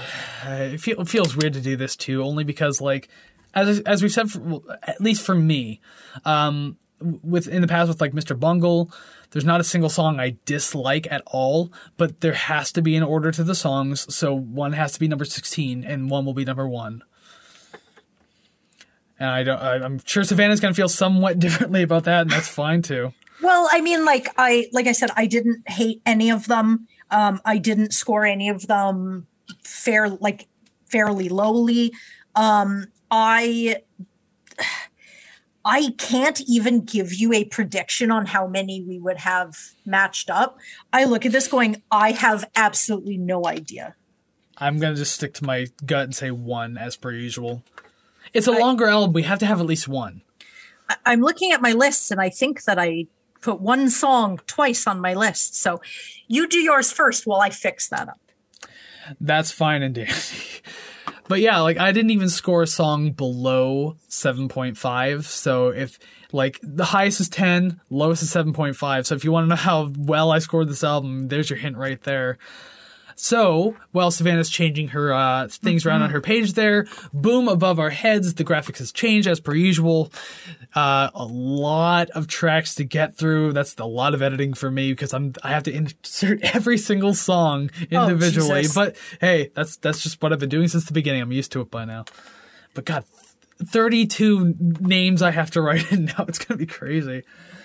All right. There you go. Fixed. So my number 16 was The Warning. Mine was Hyperpower. Ooh. Fair enough. I know you wouldn't get too much out of that, but like I like that song. All right, 15, The Greater Good. In This Twilight. Ooh. Wow. It was just the one out of the 3 that made it down there. I would say the emotional impact of that song, though. Well, like I said, I didn't rank any of these fairly low. A lot of them I ranked the same number, so I had to go and just sort of condense those rankings. When they play in this Twilight Live, like, especially on the Lights in the Sky tour, they would combine the ending of that song with the ending of Zero Sum and kind of like make this really interesting instrumentation where what each instrument kind of fades out slowly, and that musician will leave the stage. That light goes off till the point where it's just Trent and a piano in the middle of the stage with one single spotlight. Extremely emotional. Oh, I like that. Number 14, Me I'm Not. Same Z's. Oh, see, we got the one at least. Yeah. All right. All right, good start. Considering 16 songs, good start. Yeah. Maybe 2. We'll see. Number 13, The Good Soldier. Survivalism. Ooh, really? I thought you would have liked that one a lot more. Like, not number 1 more, but like top, like 5. That's why I look at this going, I don't know. I have no idea where this is going. Yeah. Number 12, God Given. Vessel. Okay, fair enough. Kind of a noisy track to get into. Yeah. Welcome. Well, you haven't said The Great Destroyer yet, so I mean. Welcome to the Flipped List show. All right. Number 11, The Beginning of the End. Great Destroyer. Oh, there it is. As soon as you said it, I had a thought in my head like she's going to say it next. And obviously I'm not going to say that out loud, but there it is. Like, oh, crap. Okay, Destroyer. That's fine. Number 10, Hyperpower. Capital G. Another one I thought you would have rated a little higher. There were a couple that I know The Good Soldier's going to be up there somewhere. You talked pretty well about that one. The top 2 I ranked 10s, so. The top 3 I ranked 10s. Woohoo! Nice. I got a big old score on this one. All right, number 9, The Great Destroyer. This is the beginning. Beginning of the end. Beginning of the end. You're welcome. It would not fit on my line. That's fine. I just write the word beginning. Number 8, Capital G. The Warning. Some say it was a warning. Some say it was a sign. Okay. Number 7, Meet Your Master. Same Z's. No, okay. We got the 2. Cool. Master. That's how the song goes. Number 6, Vessel. The Greater Good. Greater. Number 5, Survivalism. God Given. We still have potential to match on others too, eh? I highly doubt it, though. Yes and no, so we'll see. Number 4, My Violent Heart. Zero Sum. Okay. Fair. Number 3, In This Twilight. Another version of The Truth. Okay, we're not matching. That's why I'm like, nope. That's fine. Number 2, I chose Zero Sum. My Violent Heart. I appreciate that. I'm not going to even though I didn't rate it that high, I appreciate that ranking. Yes. I have a soft yet callous spot in my heart for that song. And number 1, obviously, I mean, if Zero Sum wasn't emotional enough, another version of The Truth. The Good Soldier. Yeah, I figured that'd be up there. Yeah, I like that song a lot. Yeah, and I know I say I get choked up over Zero Sum, but I mean, like, another version of The Truth is a song that I easily go back to very often, like, even to this day. Yeah. So that's the reason why it comes number 1, because, like, as much as I love Zero Sum and, like, the emotional impact, another version of The Truth is like, the same thing, but, like, more easily approachable for me, I guess. So that's my justification for my emotional choices there. I'm just proud that your number 1 and number 2 were mine number 3 and number 4. So I wasn't too far off at all. So that was nice. Yeah, not too bad. Not too bad. So, I mean, we'll live with that. We got 2. That's pretty good. I guess on a 16-song list, maybe not so much, but in general, hey, we matched on something. Oh, yeah. Fantastic. So now we get to the important part where we actually You know what? It's not that important. Like, we could probably not rate the record this time and just shut it down now. Are you telling me this is your last episode? I'm terrified of you kicking me out. I don't like where this is going. But we need to know where this is going, so I guess we're going to go ahead and transition screens now. We'll rate the record. Here we go. Whew. Well, here it is, all this goddamn time later. We're finally rating the record, the longest episode we have, but we finally got to the conclusion. Woo! Hell yeah. We've gone through Blood Sugar Sex Magic with 17 songs, and that was still shorter than this. Well, to be fair, a lot of those songs were, I don't like this, I don't like this, I don't like this. At least with this album, I had a lot more to contribute. So, And also being my favorite band and album, I had a lot to say about this album. Of course. So, yeah, we are finally here, album ranking screen. And I mean, because I chose this album this week, I kind of want you to give me the first initial score. Oh, I'm so scared. Well, you're going to have to eventually. Okay, guess, and then I'll tell you. I want to know what you think. You know, initially, before we started recording today, I had in my head it was going to be 69 because Okay. you're a hard ass and hard to impress. Yes. But now I will say 75. 0.3 or 0.63. Excuse me? 75.63. Oh, okay. I was pretty. You I was were almost you dead did on. not zero tier this album. Oh, okay. God. Oh, my God. Imagine that. You would be fired on the Wow. spot. Like people That- would be witnessing a firing in real time. That would negate all of the positive things that I said. I'm And the like, yeah, it's shit. And the fact that Yes. you would rate it lower than Weezer would piss me off even more. Yeah, that would be, my not cool. God. No, it's Okay. 75.63. That's not bad at all. Well, You had a little mini heart attack there. yeah, I did. I was like, oh no, what's going to happen with the dynamic of the show now? My score, obviously really damn high. Surprisingly not as high as Mr. Bungle, because I gave that a 90. But I gave this one an 86.69%. That is not surprising at all. Now, I can't recall the score of Mr. Bungle's, like, full album thing there. But that means Nine Inch Nails Is it an A?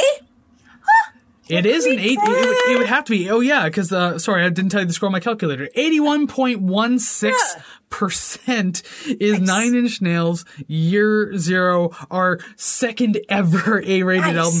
So at the very least, I can be happy about that. Yeah, that's good. Because, I mean, it came really close to, like, not being that, but thankfully my favorite album is way, way up there. Nice. Oh my god, we have another A-tier album since episode 7. Realistically, it's the only other A-tiered album. Dang. I was just telling Savannah off camera here that I have my own personal channel, Chris Poor Media, and I did like a Nine Inch Nails tier ranking list, and I put Year Zero in an S tier. But that was just like, absentmindedly listening to it. But I mean, critically for the show, I came to A+ in my own personal tier, but I'm more thankful that Savannah liked it just enough to make sure it is at least A- for both of us. Yep. I did it on purpose. I did it because of you. Happy birthday. Well, because you still don't know when that is. Nope. So every day it'll be happy birthday. But I just, it's pretty great that this album ended up where it is. I'm pretty happy about that. Yeah. But yeah, you've obviously made it this far through the episode. Again, just really far into this one. Thank you so much for sticking around if you have. Really hope you enjoy this incredibly long shindig we got going on here. If you made it this far, please hit the like button, subscribe button, because that means you obviously like what we're doing if you're still here. Yes. So let us know that you like this episode. What's your thoughts and opinions on this album, our song rankings, album ratings? Tell us everything, because especially me, I want to talk about this album forever. So if you have something to say about it, let's talk about it. And I like spooky things. So if there is any ARGs that aren't part of this or are part of this, send them. I love watching it. I love being part of stuff. Didn't AFI do one or something like that? If they did, that's news to me. I think so. I don't remember. I could be wrong, but there's other bands I know that have done ARGs. Dang. Okay, I want to know about that. Hell yeah. And okay, and just not to leave the audio people out, I know you're still listening. If you are indeed still here, like, subscribe, comment, follow, rate, anything you do help make the show look good, and also just obviously letting your voice be heard on the show. That's what we want. And I'm pretty sure that's what you want too. So go ahead and do that. You can follow us on our social medias, Facebook, Instagram, TikTok at Rate the Record Podcast, and Twitter at Rate the Record. Go ahead and follow us there. Keep up with what we're doing, as well as here on YouTube for the video viewers and everything like that.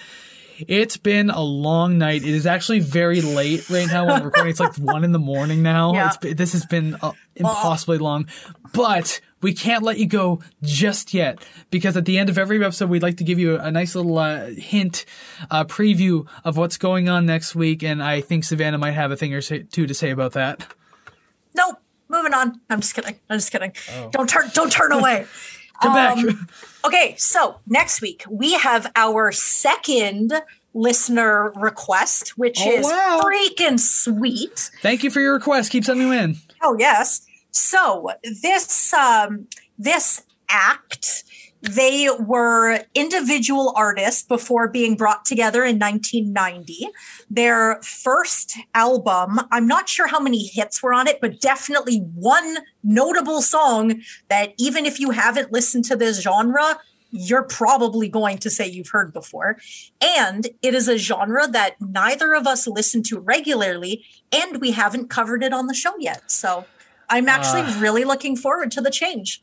You more than me, but much. I want to state this right now, because especially if who requested this episode, if you are listening right now, we will mention you next week, I promise, because that is your episode.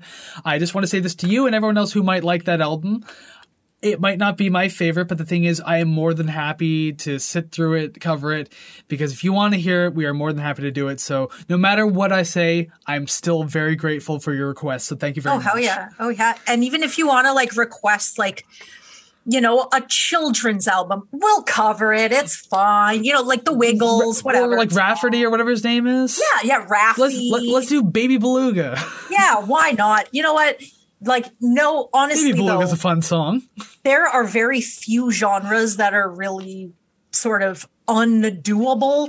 So request Sorry to trap whatever. Fans out there, it's probably not going to happen. It's so hard to review stuff like that. Yeah, I mean, sorry, not sorry. I mean, Anthony Fantano likes trap music, so we'll listen to him instead. Yeah. You probably already do, but I mean, that's just one of the only genres I don't think I can do on the show. Yeah.